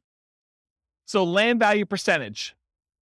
So what percentage of the property price was the value of the land when you bought it? If you're buying a condo or just a condo, usually they don't have any land value. If you're buying a townhome, a lot of times they will have land value. Talk to your CPA, though, about whether or not they're going to try to reduce your condo for like the shared land fee or something like that. Some of them like to do that. I actually don't know what the right way to do it is, but I think some of them will do like, it's a condo, I don't own any land, so my land value is zero. And some will say, well, you're built on something, and so we got to kind of attribute it to that land, and I'm not sure which way they do it. Anyone know like what their CPA does? Okay, yeah. No one knows. It's a mystery. So that's the land value percentage, because when you depreciate a property, what we're trying to figure out here, one of the reasons why we ask these questions, is we're trying to figure out what the depreciation benefit, what the tax benefit of owning a rental property is from the government. And then what we need to know to calculate that is how much of the purchase price was land, because you can't depreciate the land, you can only depreciate the building. So we need to know what percentage was land. Then we also need to know whether it's a commercial or residential property. And by commercial residential, I don't mean, 5 units and above. I mean whether people live there or not. So if you're doing an industrial building or, some type of like other commercial thing, which I can't think of right now, but something where people don't live in, that's commercial. And that's at a different time period. And then residential is 27.5 years. And then lastly, I need to know what your effective income tax rate is to estimate what that cash flow from depreciation will be for you. I need to know what your tax rate is so that I can say, hey, look, you're going to be able to depreciate this amount of money, and at your tax rate, it's about this much per month for you. Okay? So what the land percentage is, then we're asking about property type, single family home, condos, townhomes, duplexes, triplexes, fourplexes, and 5+ units. We're typically using R, just residential. So you're doing an R or a C here. And if you put an R there, it's going to use 27.5 years. If you put a C, it's going to use 39 years. The overwhelming majority of you will not use 39 years. If you would put a C here, you would know. You would know. Okay? So use R unless you know otherwise. And then finally, your effective income tax rate, it's the same regardless of the property type. It's used to estimate that cash flow from depreciation benefit. We multiply the gross depreciation amount times your tax rate to estimate, it's only an estimate, how much your tax benefits would be in cash flow to you. So here's I'm not an accountant, not a CPA. Here's the layman's version of what depreciation is, okay? Let's say you make $100,000 a year between you and your spouse, and you own a property. And after you take out the value of the land, the building itself divided by 27 and a half years is $10,000, okay? So after you take out the value of the land, you take the value of the building, you divide by 27 and a half years, and that equals $10,000. That $10,000 is what I call gross depreciation. You're not going to hear your accountant or your CPA talk to you about calling it gross depreciation. That's like a real estate investor, James kind of term, okay? So gross depreciation is $10,000. So what it really means on your tax return, again, layman's, go talk to your CPA about actual details. Instead of having to pay taxes on $100,000 now you only have to pay taxes on $100,000 minus the $10,000 in depreciation. So you're really paying taxes on $90,000. So if you think about it, the $10,000 that you got in gross depreciation, if you multiply that by whatever your tax rate is, that tells you how much you did not have to pay in taxes. So $10,000 times 20% effective tax rate says about $2,000 a year is what you're actually not having to pay in taxes by owning that rental. Does that make sense? Okay. Yes, it is only for rental properties. So if you are renting out part of the property you're living in, I believe you could take some depreciation, but not the full amount. Good for house hackers. Yep. Once you convert your property from an owner-occupant as a nomad, which you can take depreciation for, in year 2, you can start taking depreciation. Okay? If you don't qualify, if you're like a high income earner and you don't qualify to take depreciation, go ahead and put 0 here, and it will actually remove depreciation benefit from there. If you think, hey, look, I make too much and I don't want to see it, or I make too much and I'm never going below this income, then you can go ahead and use 0. But technically depreciation rolls over and you can take it later, is my understanding. Again, I'm not a tax guy. Okay. All right. No other questions on this? And it's all an estimate for depreciation. It'll be a slightly different calculation for you on your taxes. All right. Defaults and overrides. So we're done with that input section for taking your notes. Now I'm moving on to this thing. But there's not a lot for you to look at. So I'm going to run through a couple ones on here that you may want to modify, the more common ones for you to modify. You can modify whatever you want. You can see all the ones that are kind of like filled in shaded squares. Those are all manila colored. You can edit all those. All right. However, these are the most common that you'll want to override, in my opinion. Appreciation rate. Kevin thinks properties are going up 10% a year. You could go into here, find the appreciation tab, and modify that from my default, which I'll show you what it is, to Kevin's default of 10%. I wouldn't use 10% if I were me, but Kevin would recommend everyone use 10%. Then everything looks like a deal. Okay?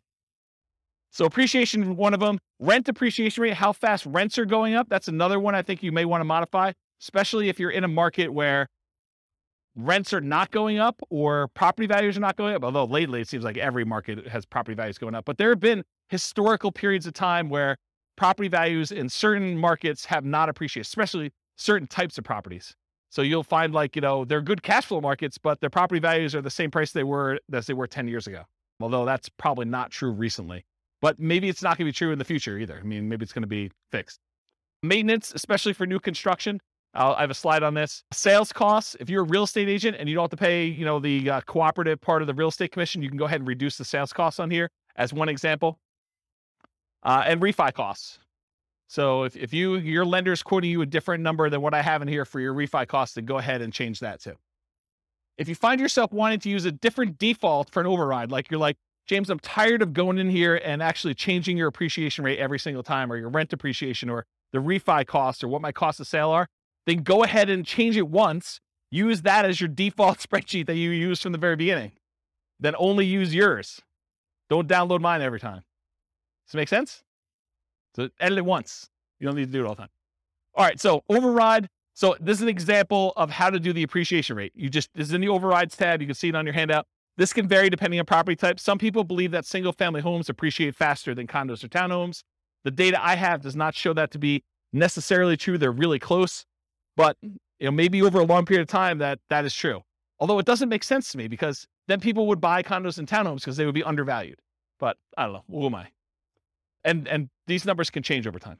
I can see prices for apartments largely driven by cap rates changing at different rates than what we typically use for non-5+ units. I can see that happening. Historically, I've suggested 3% per year for appreciation rates for most modeling. Some markets, you'll be lucky to see 3% per year. Other markets, 3% seems like, per quarter, especially the last year. But, last year is exceptional. Are you guys getting involved in real estate investing because you think it's going to be 12% a year? I should discourage you now. It's not going to be 12% a year every year. You might see some years like that. That's what's great about it. You accumulate a portfolio and you have some lean years, and then all of a sudden it's like, I'm so smart. I have like all these properties and they've got up in so much in value. This is like amazing. Not every year is like that though. Okay. So in order to do that though, either right here, appreciation rate, it shows you what the number is. If you put a number in here, it'll change it for that year for you. And then it will usually repeat it, I think. And so you go ahead and change it, and then you change it for each year that you want to change the appreciation rate. Okay. That's how you do it. Same idea for rent. In fact, the same thing I basically just said. I've historically used 3% for rent depreciation rates. You'll be lucky to see in some markets. In some markets, 3% seems low. So you can go ahead and change the assumption though. Rent depreciation rate, it changes right here. You can't change it for year one because that's the number we're using from the homepage.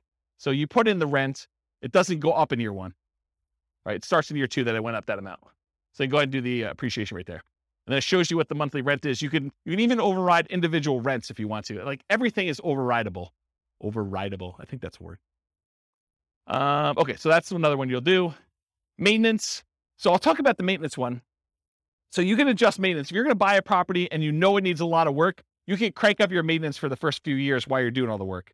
But another case that we see a lot is new construction, where you're buying a property and you know that because you have a home warranty from the builder and everything's brand new, that you're probably not going to see pretty high maintenance for the first few years. So you can artificially lower your maintenance numbers. Historically, I used to teach you put 2% in for year one, 4% for year two, 6% for year three, 8% for year four, and then you go up to the 10% per year. And that only works in our marketplace with our rents and kind of like how things work out. If you don't feel that's conservative, don't use it. Use 10% from the very beginning. That's more conservative to do that, or whatever number you believe is true for you. So you can override that.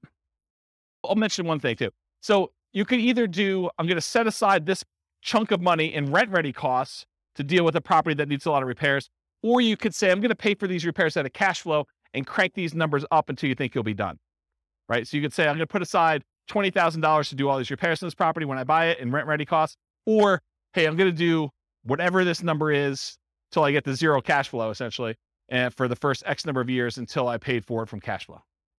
Okay. Sales costs. So this is another part of the spreadsheet. It shows you your sales costs. So you can do your closing costs, which is what you have to pay when you're selling the property, any real estate commissions as a percentage that you're going to pay there, or depreciation recapture tax, so that when you get this depreciation benefit while you own the property, but when you sell it, the government's like, we want our money back. So you get this huge benefit of depreciation, cash flow from depreciation while you own it. But then when you sell it, they actually look at what you took and they want you to pay taxes on the amount that you took as gross depreciation. So that's what depreciation recapture is. When you go to sell a property, we want to then pull that out. And so usually the tax rate for that, it varies a little bit. It's based on some situations, but it's usually 25% of the gross depreciation amount up to your income tax rate. So if you're paying less than that, it's usually lower.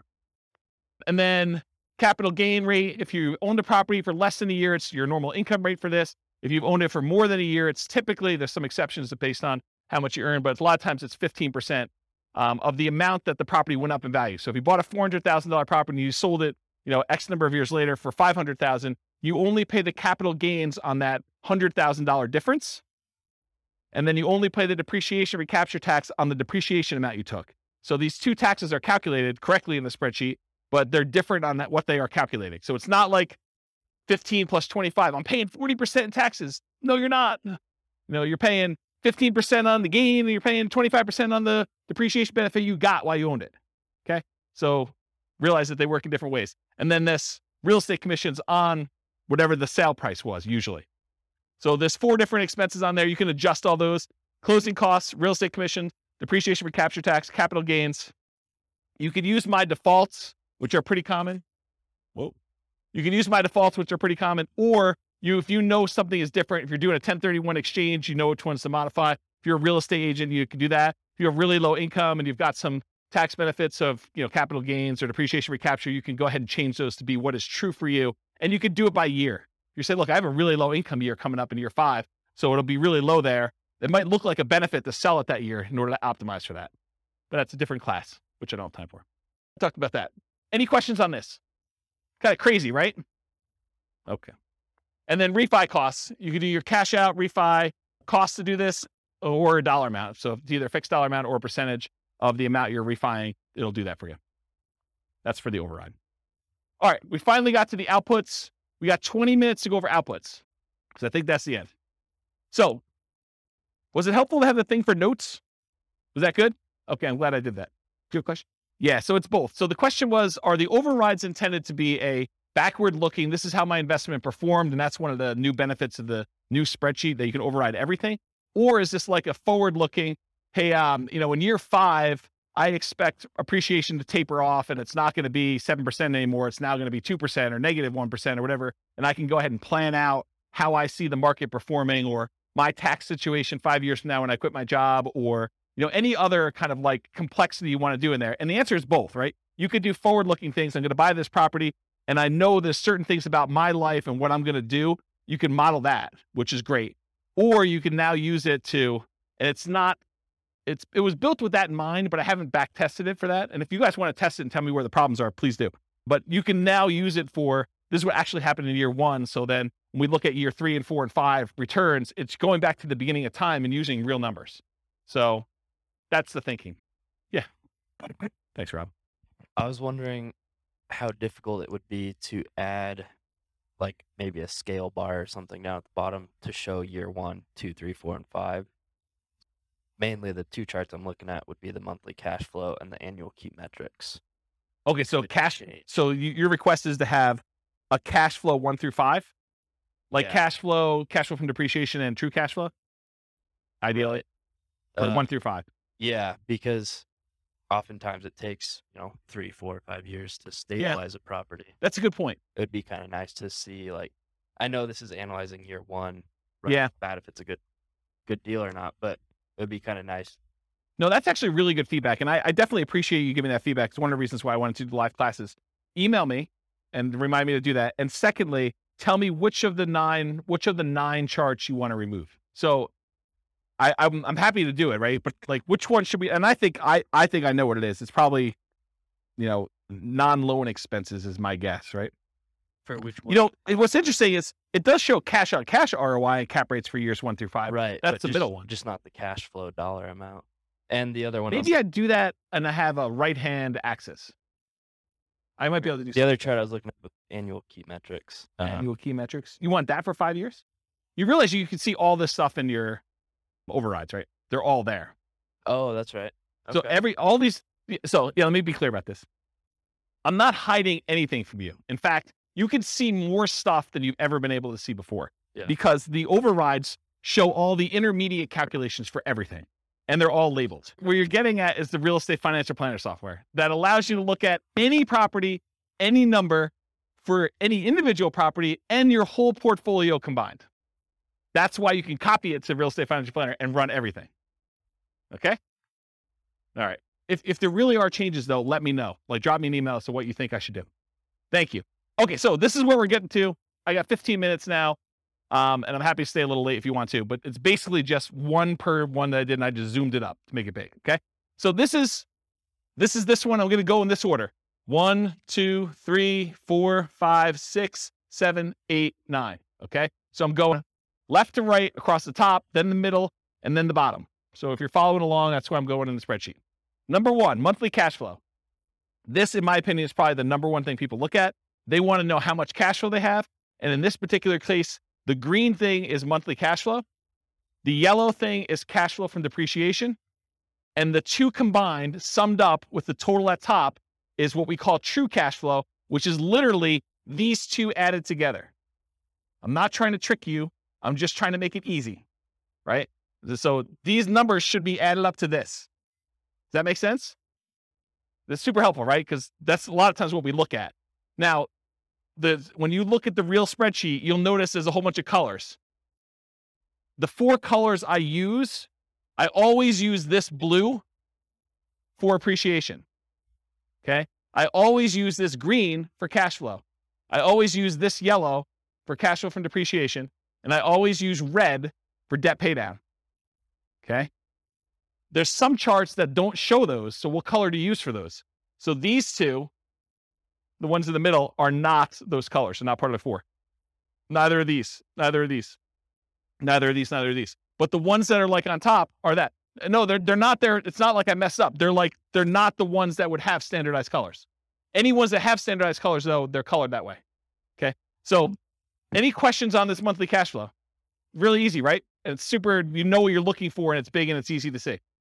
Cool? Okay. This is the colors I was talking about. So this is, remember that return on investment quadrant, return dollars quadrant, return, all those quadrants that we do all this stuff.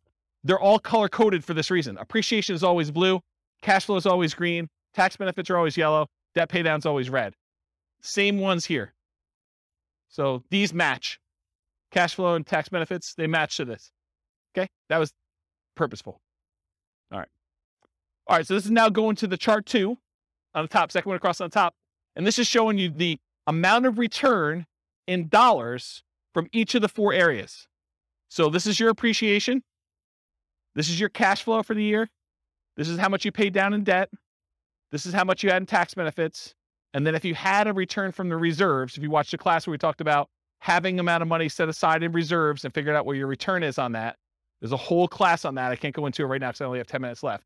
But there's reasons why we have 3 different versions of this, okay? These numbers are always going to be the same, the appreciation numbers for all 3. The cash flow numbers are always going to be the same. The debt pay down numbers are always going to be the same. The cash flow from depreciation numbers are always going to be the same. The number that changes is how much you get in reserves, whether you have 6 months of reserves, RIDQ plus R6. R6 stands for reserve 6 months, or 12 months of reserves, R12. Okay. So it shows you the dollar amounts, and now the total is on top here. So the total amount of your return, if you're not doing reserves, if you're like saying, screw James, I don't believe in this reserve thing. I've got a credit card. I'll just do that. Bad idea. But if you're doing that, $21,445 is your total amount. The majority of it coming from appreciation. The next biggest one is your debt pay down, a little bit of cash flow, a little bit of tax benefits. Okay. So you could see that. Then you see how much you got. If you had 6 months of reserves, you're getting a return on that. And 12 months of reserves, if you're getting a return on that. Just shows you dollars. Does everyone understand what I just went through? Because it's going to make me explaining the next chart a lot easier if you understand this one. Everyone got it? Any questions? Yeah, Andrew, where's Mike?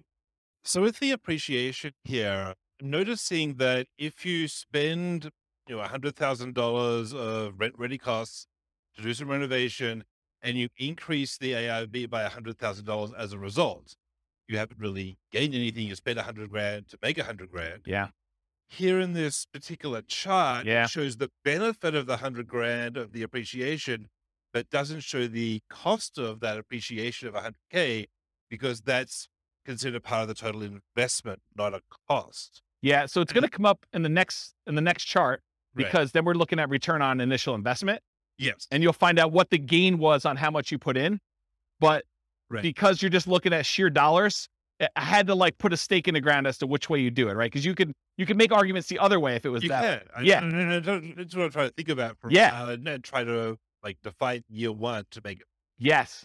And this is why this is probably not a good BRRRR spreadsheet, right? Because that sort of is a BRRRR related thing, right? Putting money in and getting a return on that appreciation in year 1, sort of thinking about it. And so I put the stake in the ground saying, this is the way I want to think about it, because in most cases, you're just looking at the sheer dollar amount that it appreciated rather than a BRRRR kind of forced appreciation number. Right. And I mean, the return, if you sell that chart, has it all because it has the invested money baked in. So that's all good. But it's here it feels like it's correct, but needs to be interpreted with the knowledge that it has that. And I think there's a whole bunch of things that come up like that. It's not just that one thing, right? There's certain things like you're putting in numbers, unless you understand why you're putting in numbers and what's going on, you could misinterpret what's happening. And I think that's true of a lot of tools. It's using tools, you need to understand your tools as an expert. This is your kind of skill set as an investor to do this. Right. So yeah, I agree. It'll come out in the next slide. Any questions on this before I go to the next slide though? If you don't understand this, you're going to be confused. Any questions? This is what this is. This is like if you're getting a return on your reserves. So you put 6 months in reserves in some type of low bearing account. And this one, you're putting 12 months reserves, but you're willing to be a little bit more risky with it and get a higher return on it. Okay. All right. Next slide. This is the same chart presented a slightly different way, but now we're not talking about dollars. We're talking about how much you earned in dollars divided by how much you invested in order to get that return. So now we're saying you didn't have $13,200 in return. You now had 11.49%. That's that 13,200 divided by whatever you invested in order to get the deal. So this now shows you had 11.49% return on that initial investment in year one in appreciation. Okay. Then what's your return from cash flow?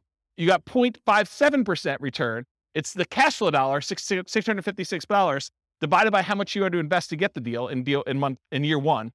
Then 4.24% is your return from debt paydown, and 2.37% is your return from cash flow from depreciation.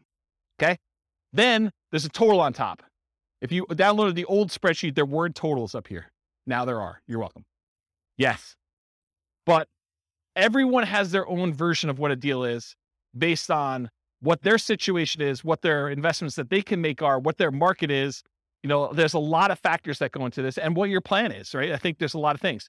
And so this is more of the 2 hour of like setting your, what did I call it? I think I called it like, what did I call it? Establishing your buying criteria. Yeah, there was a buying criteria class where I talked about all the different ways to measure returns and what yours are for setting up what makes a deal for you. Yes, they do go negative. Yeah. Andrew's going to check it because he's got the spreadsheet up, I think. Yeah. So these will go negative. They'll just show up down here and then your total will be lower. Okay. So it shows you though your return. And then when you have the ROIQ, which is return on investment quadrant, the 4 areas of return plus 6 months of reserves. That 6 months of reserves return is now this gray area. And this is our return on investment quadrant plus reserves for 12 months. This gray area up here is your 12 months of reserves, the return you're getting on that. And again, it's just showing you the total. So it shows if you're saying, screw James, this reserves thing is kind of for jokes. You know, I'm getting 18.67% return on my money from all these areas combined. But if I actually think about it in terms of, I need to have 6 months of reserves in order to be prudently investing in real estate, because what happens if you have vacancy? What happens if you have repairs? Or what happens if you have other stuff like that? Then this says, hey, look, my overall return is really 16.57 if I have 6 months of reserve somewhere, including getting a little bit of money on that reserve that I'm storing somewhere. And then this one says, I got 12 months of reserves and I'm getting a little bit more money because I've got a larger return on that 12 months of reserves that I have. And so it shows you the return there. So this is sort of like your return with the drag from having reserves returns. So that's another way to think about that. Make sense? Okay, cool. So one chart shows dollars. The next one shows your return on investment for year one. If you want to see how these ROIQ numbers look for other years, that's at the top of page 2 of your handout. It shows you your return in dollars for all of them and your return on equity. Because once you get past year one, I don't think the initial amount you invested matters anymore. Then I think it's all about how much equity you could get out of the deal and what your return is on that. So it shows you those two, and it breaks it down into the 4 areas for those. Cool? All right. So now we're down mid-row all the way to the left. This is the returns if you sold the property. And I have 3 different returns. I have your annualized return. You basically take the amount of money you made divided by the amount of money you made as a percentage return, and you divide it by the number of years. That's what annualized is. It's really simple. So it shows you if you sold it right away, you'd lose money because your real estate costs to get out of the deal exceeded what you made, which you didn't make anything. But then as years go by, year 2, year 3, you start getting to the point where you're going to make a little bit of money using the assumptions we had. And then the further you go out, the higher this is. And this is the just really simple return you earn divided by the number of years. That's what annualized return is. The next one is compound return. That's the gray line, the bottomish one. And that shows you what return you had as if that was a yearly compounding return. I have to figure out what the formula is, but it's something with an exponent and stuff like that. Just realize that that's what it is. It's compounding. And then the last one is your internal rate of return. Internal rate of return takes into account when you have money going into the investment and when you have money coming out of the investment. And it does a return based on that. So that probably is, in my opinion, the best one to use of the three of them, internal rate of return. So it shows you what it is. And you basically look at the year and what the return is in that year. And that tells you what that return is per year. Okay. So this is like almost 10% per year return in this case. Any questions? And this one shows 20 years for you. So you can see 20 years worth of history. Okay. Any questions on that one? All right. The next one shows you, some people like to look at cash on cash return on investment when they're evaluating their deals. Some people are all about cap rate. Cash on cash says, what's my cash flow divided by what I actually put into the deal?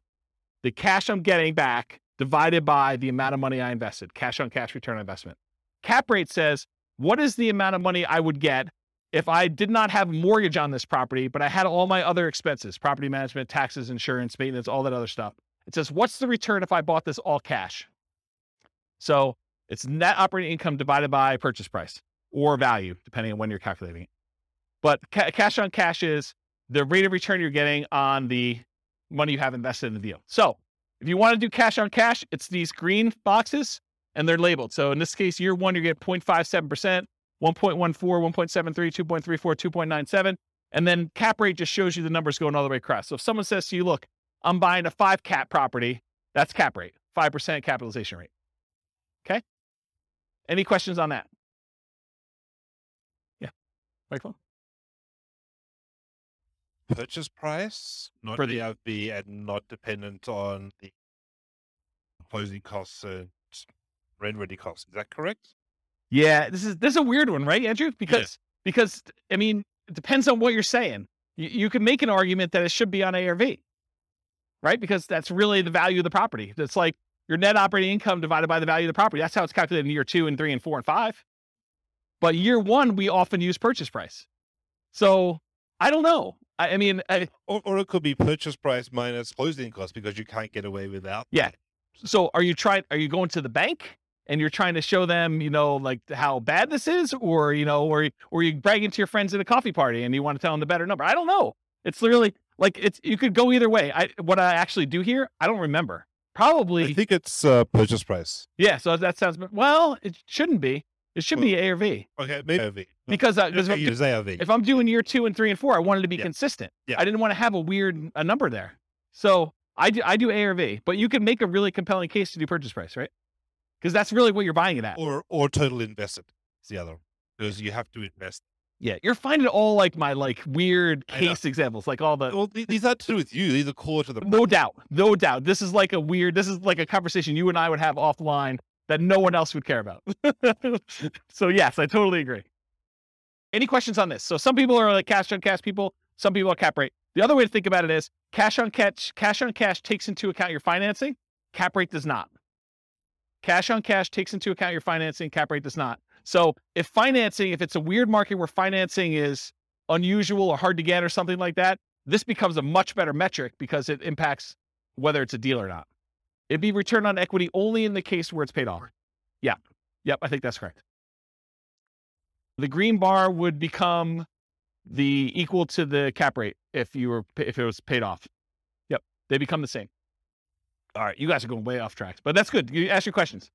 You guys have probably heard the concept of return on equity, right? Return on equity is how much should I make in appreciation divided by how much equity I have in the property, or how much should I make in cash flow divided by how much equity I have in the property, or how much should I make in cash flow from depreciation divided by how much equity I have in a property, or how much should I make in debt pay down divided by how much equity I have in a property.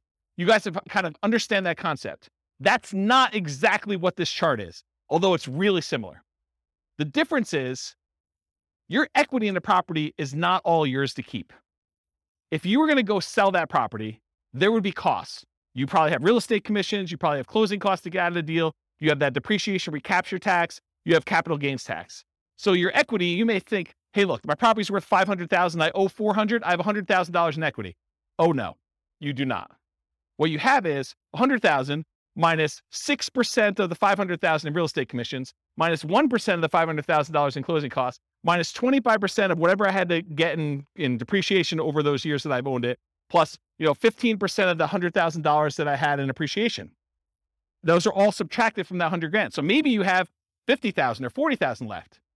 This chart shows you that return you had from appreciation divided by what you'd walk away with in cash by selling the property after all those expenses, closing costs, real estate commission, depreciation recapture, and your capital gains. So true net equity is actually the equity you have if you sold the property and you did all the stuff you're supposed to do, paid closing costs, paid whatever transaction costs to get out, the depreciation recapture and the capital gains tax. Okay. So these numbers, in my mind, you want to know what your true net equity is because you want to know, hey, if I sold this property and now I walked away with $40,000, what would I have to get on that money that I walked away with in order to match this real estate deal? That's what we want to know, right? We want to know, like, if I sell this, what do I need to beat to invest? So that's why I like this. And this is why this chart is the way it is. So the blue line shows you your return from appreciation divided by how much true net equity you would have in that year.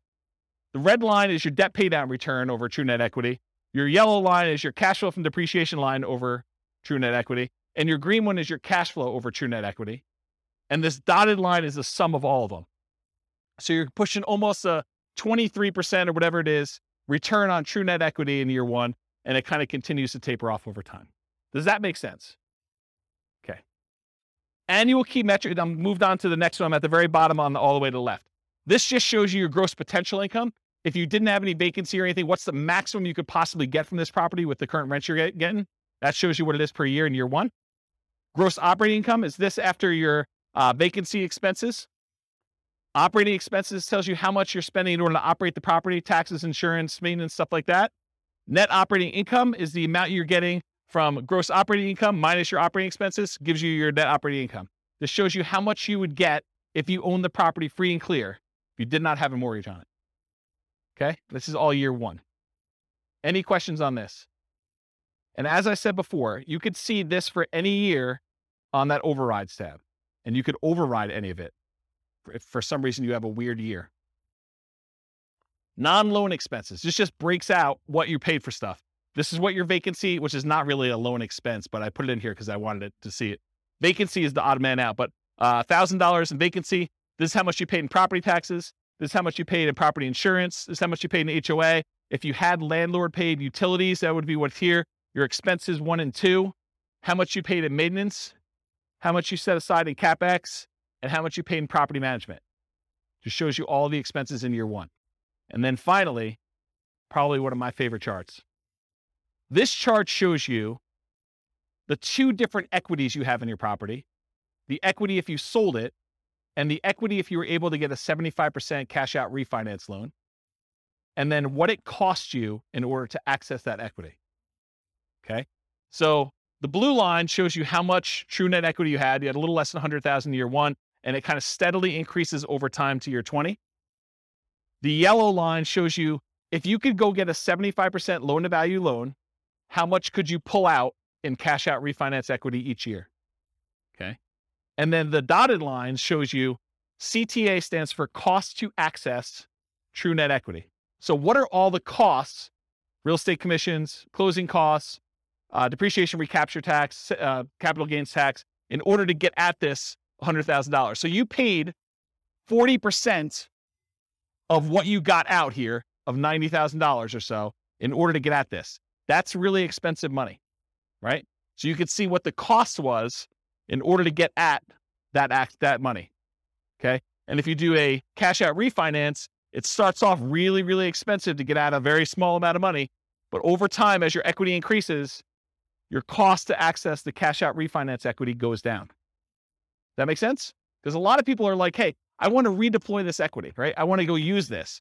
Well, some people don't care. They're like, I don't care about the cost. It's the opportunity to go buy another property. And in that case, that's fine. But at least you know now what the cost is to get at that. And this shows you how much you can get at. Okay? All right. Last slide. Then I'll take questions if you guys have it. I would suggest to you, if you're serious about being a real estate investor, go analyze 100 deals. And one of the reasons why I want you to do this is, number one, I want you to be practiced so that when you actually have a deal you're serious about, you know like where stuff goes, where to get things, and you're pretty quick at doing it, and you have a feel for a lot of different stuff. And secondly, I want you to know what a deal is and what a deal is not in your marketplace. Because if you go analyze 100 deals, 90% of them are going to suck. They're just going to be like, yeah, it is a pass. But then you're going to be like, oh, these 10 look decent. And you're going to know what looks decent because you'll have analyzed 100 of them. Okay. So that's why I suggest you do that. Then how many people are like overwhelmed? They're like, holy crap, James, you are like crazy. No one? Oh, okay. You got a couple people. Okay. Yeah. So this is the challenge, right? Because not everyone builds spreadsheets like this in retirement for fun, right? Like this is like, I'd like to make a new spreadsheet. I'm going to go build this crazy thing. And this is what pops out 2 days later. And I understand that. And unless you have done this a whole bunch of times, you're like, cash flow from depreciation, true net equity, what are you even freaking talking about? It's like foreign language to a lot of folks. And you'll get better at it over time if you keep coming to class, which is what you want to do. But if you're overwhelmed and you're about to go buy a deal or you're trying to do this, get help. Don't like try to struggle through it and think, oh, I think I got this. And then you kind of half-ass it and you end up with a really bad deal or really struggle with something. You can ask your real estate agent to say, look, I'm doing this deal analysis. Help me walk through this together. They may use my spreadsheet. They may use one of their own. It's up to you and up to them. But go ahead and ask them, or go find a CPA or an accountant who understands this stuff and can help walk you through your numbers. It would help if you did the 100 deals first. That way, when you go to them, you know enough to see when they're BSing you. Not talking about CPAs or accountants specifically, but in general, if you go to someone, you ask for advice and you don't know that they don't know what they're doing either. It helps if you kind of know, right? So definitely go get some advice if you need to from an accountant CPA. Or if you can't get your real estate agent or your accountant or CPA to do this and you absolutely need help, you can purchase support. You can say, look, I'll pay James for 30 minutes to go over a deal with me. And you could, or someone else. It may not be me, but because I may not want to do it forever. But basically, you can go do that if you really, really want to. Steve's laughing because he knows. He's like, yeah, James is going to do this once. He's going to like, screw this. I'm not doing that anymore. I appreciate that. Yeah, I appreciate that. It's a very nice compliment. I'll have to give Steve his $20 later. So in my opinion, it's better to pay a little bit of money and avoid buying a really bad deal than to buy a bad deal because you were unwilling or, your pride was too much to ask for help. I think it's just better to get help if you need it. All right. That's all I got. Any questions about anything before we go? Was that helpful for you guys? Was there any lingering things you're like, oh man, James, I thought I was coming to learn about this and you didn't even talk about it. Anything like that going on? Yeah. You want to do the mic? Just to make sure. I think you have this, but is there a list of like all the different equation breakdown somewhere? They're all visible in the spreadsheet, right? Like you can mouse over and see them. Yeah. And one of where it's appropriate, I use named variables when I build my spreadsheets. But what the challenge is when you start going 40 years out, I'm not naming appreciation year one. It's whatever the letter is. So it's all in there. You can go like mouse over it and it'll show you in the field. Andrew can double check me, but I'm pretty sure you can see those, right? If you mouse over like a computed field, it'll show you what the formula is on top. Yeah. So there's a good book out there. I think it's like, 103 investor metrics every real estate investor should know or something like that. There's a book on Amazon you could buy and it walks you through the calculations for how to do all of them. So that's probably a good book if you haven't ever seen those and you need that. I don't remember what the title is, but it's something like that. 52 metrics some real estate investors need to know, or look on Amazon. I was just wondering where we go to start the 100 deals. MLS. Just start going through MLS. If you're doing stuff locally, go pull them out of the MLS, or you're doing stuff remotely, pull them out of their MLS. But yeah, don't overcomplicate this. Just go pull up deals. It doesn't even matter if it's a good deal because you're going to start finding out what's normal, and then you'll start saying, "Hey, look, I'm tired of analyzing the same crappy deal. Let me start discerning and getting better."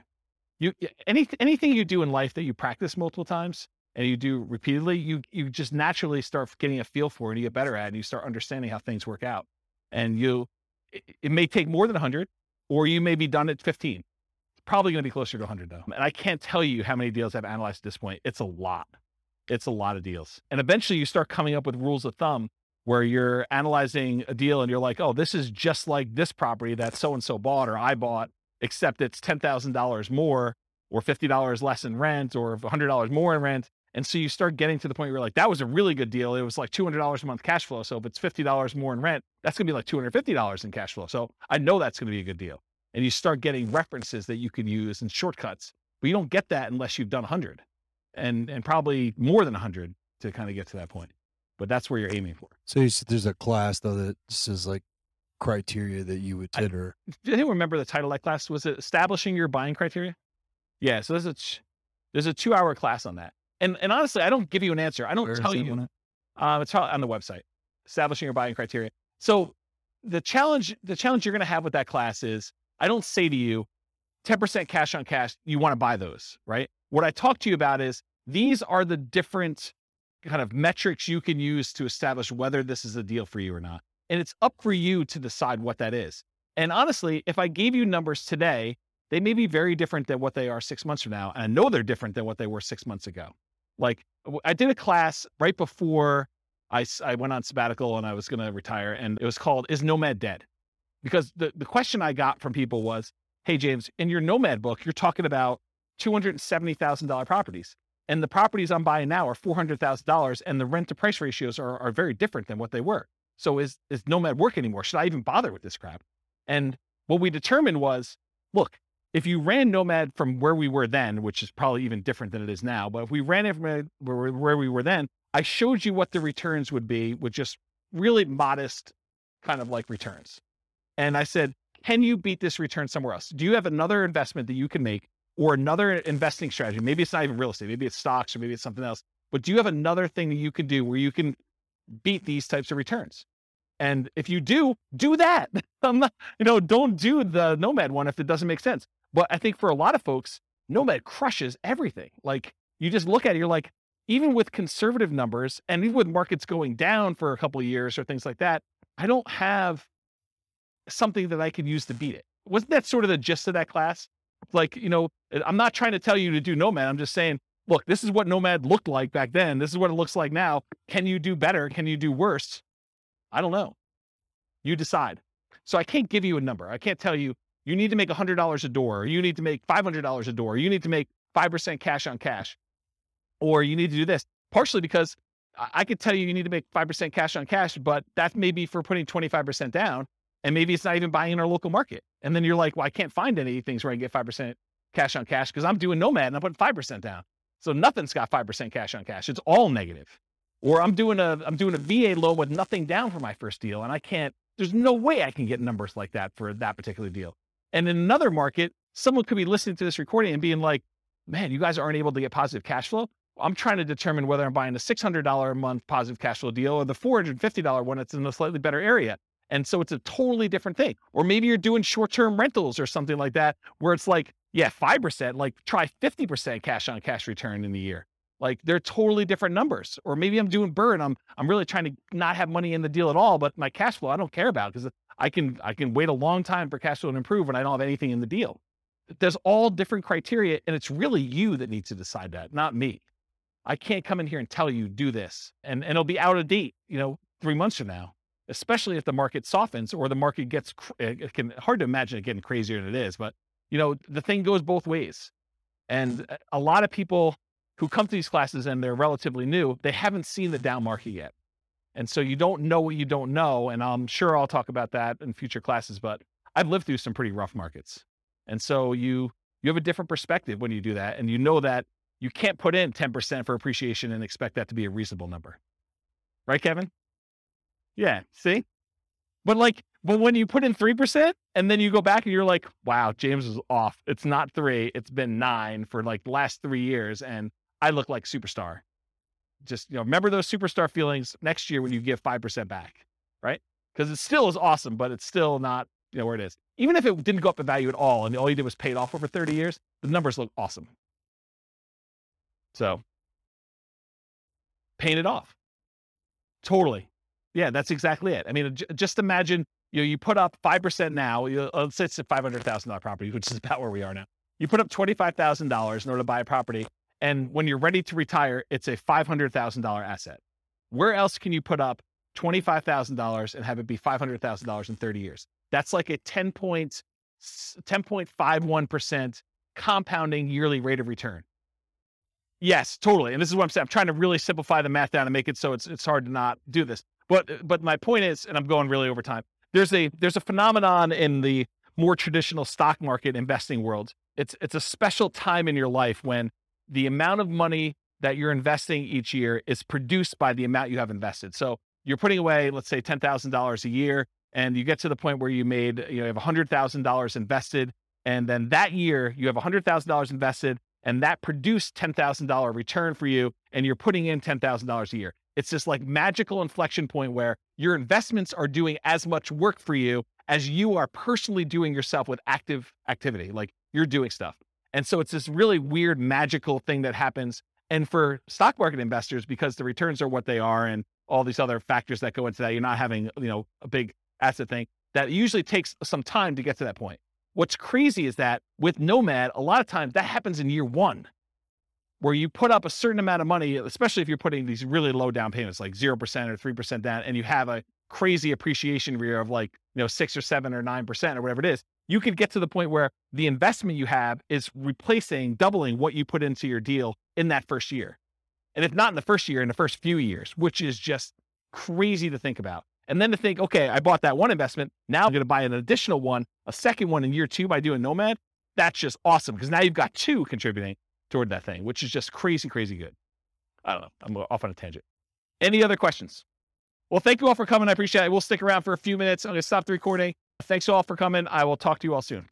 With home prices up, mortgage interest rates up, and rents up, but not quite enough to counteract the higher prices and interest rates, cash flow on rental properties in Lafayette is harder than ever. Book a call with the Real Estate Financial Planner to apply our proprietary 88 strategies to improve cash flow on your rentals. See the show notes for a link to schedule your call and improve your cash flow today. If you're a real estate agent, lender, or professional in Lafayette that wants to help our real estate investor listeners, consider reaching out to learn about collaboration opportunities with this podcast. We'd love to add more value to our listeners by having you assist our investors buy, sell, and finance their real estate investments. See the show notes to schedule a call to discuss collaboration opportunities.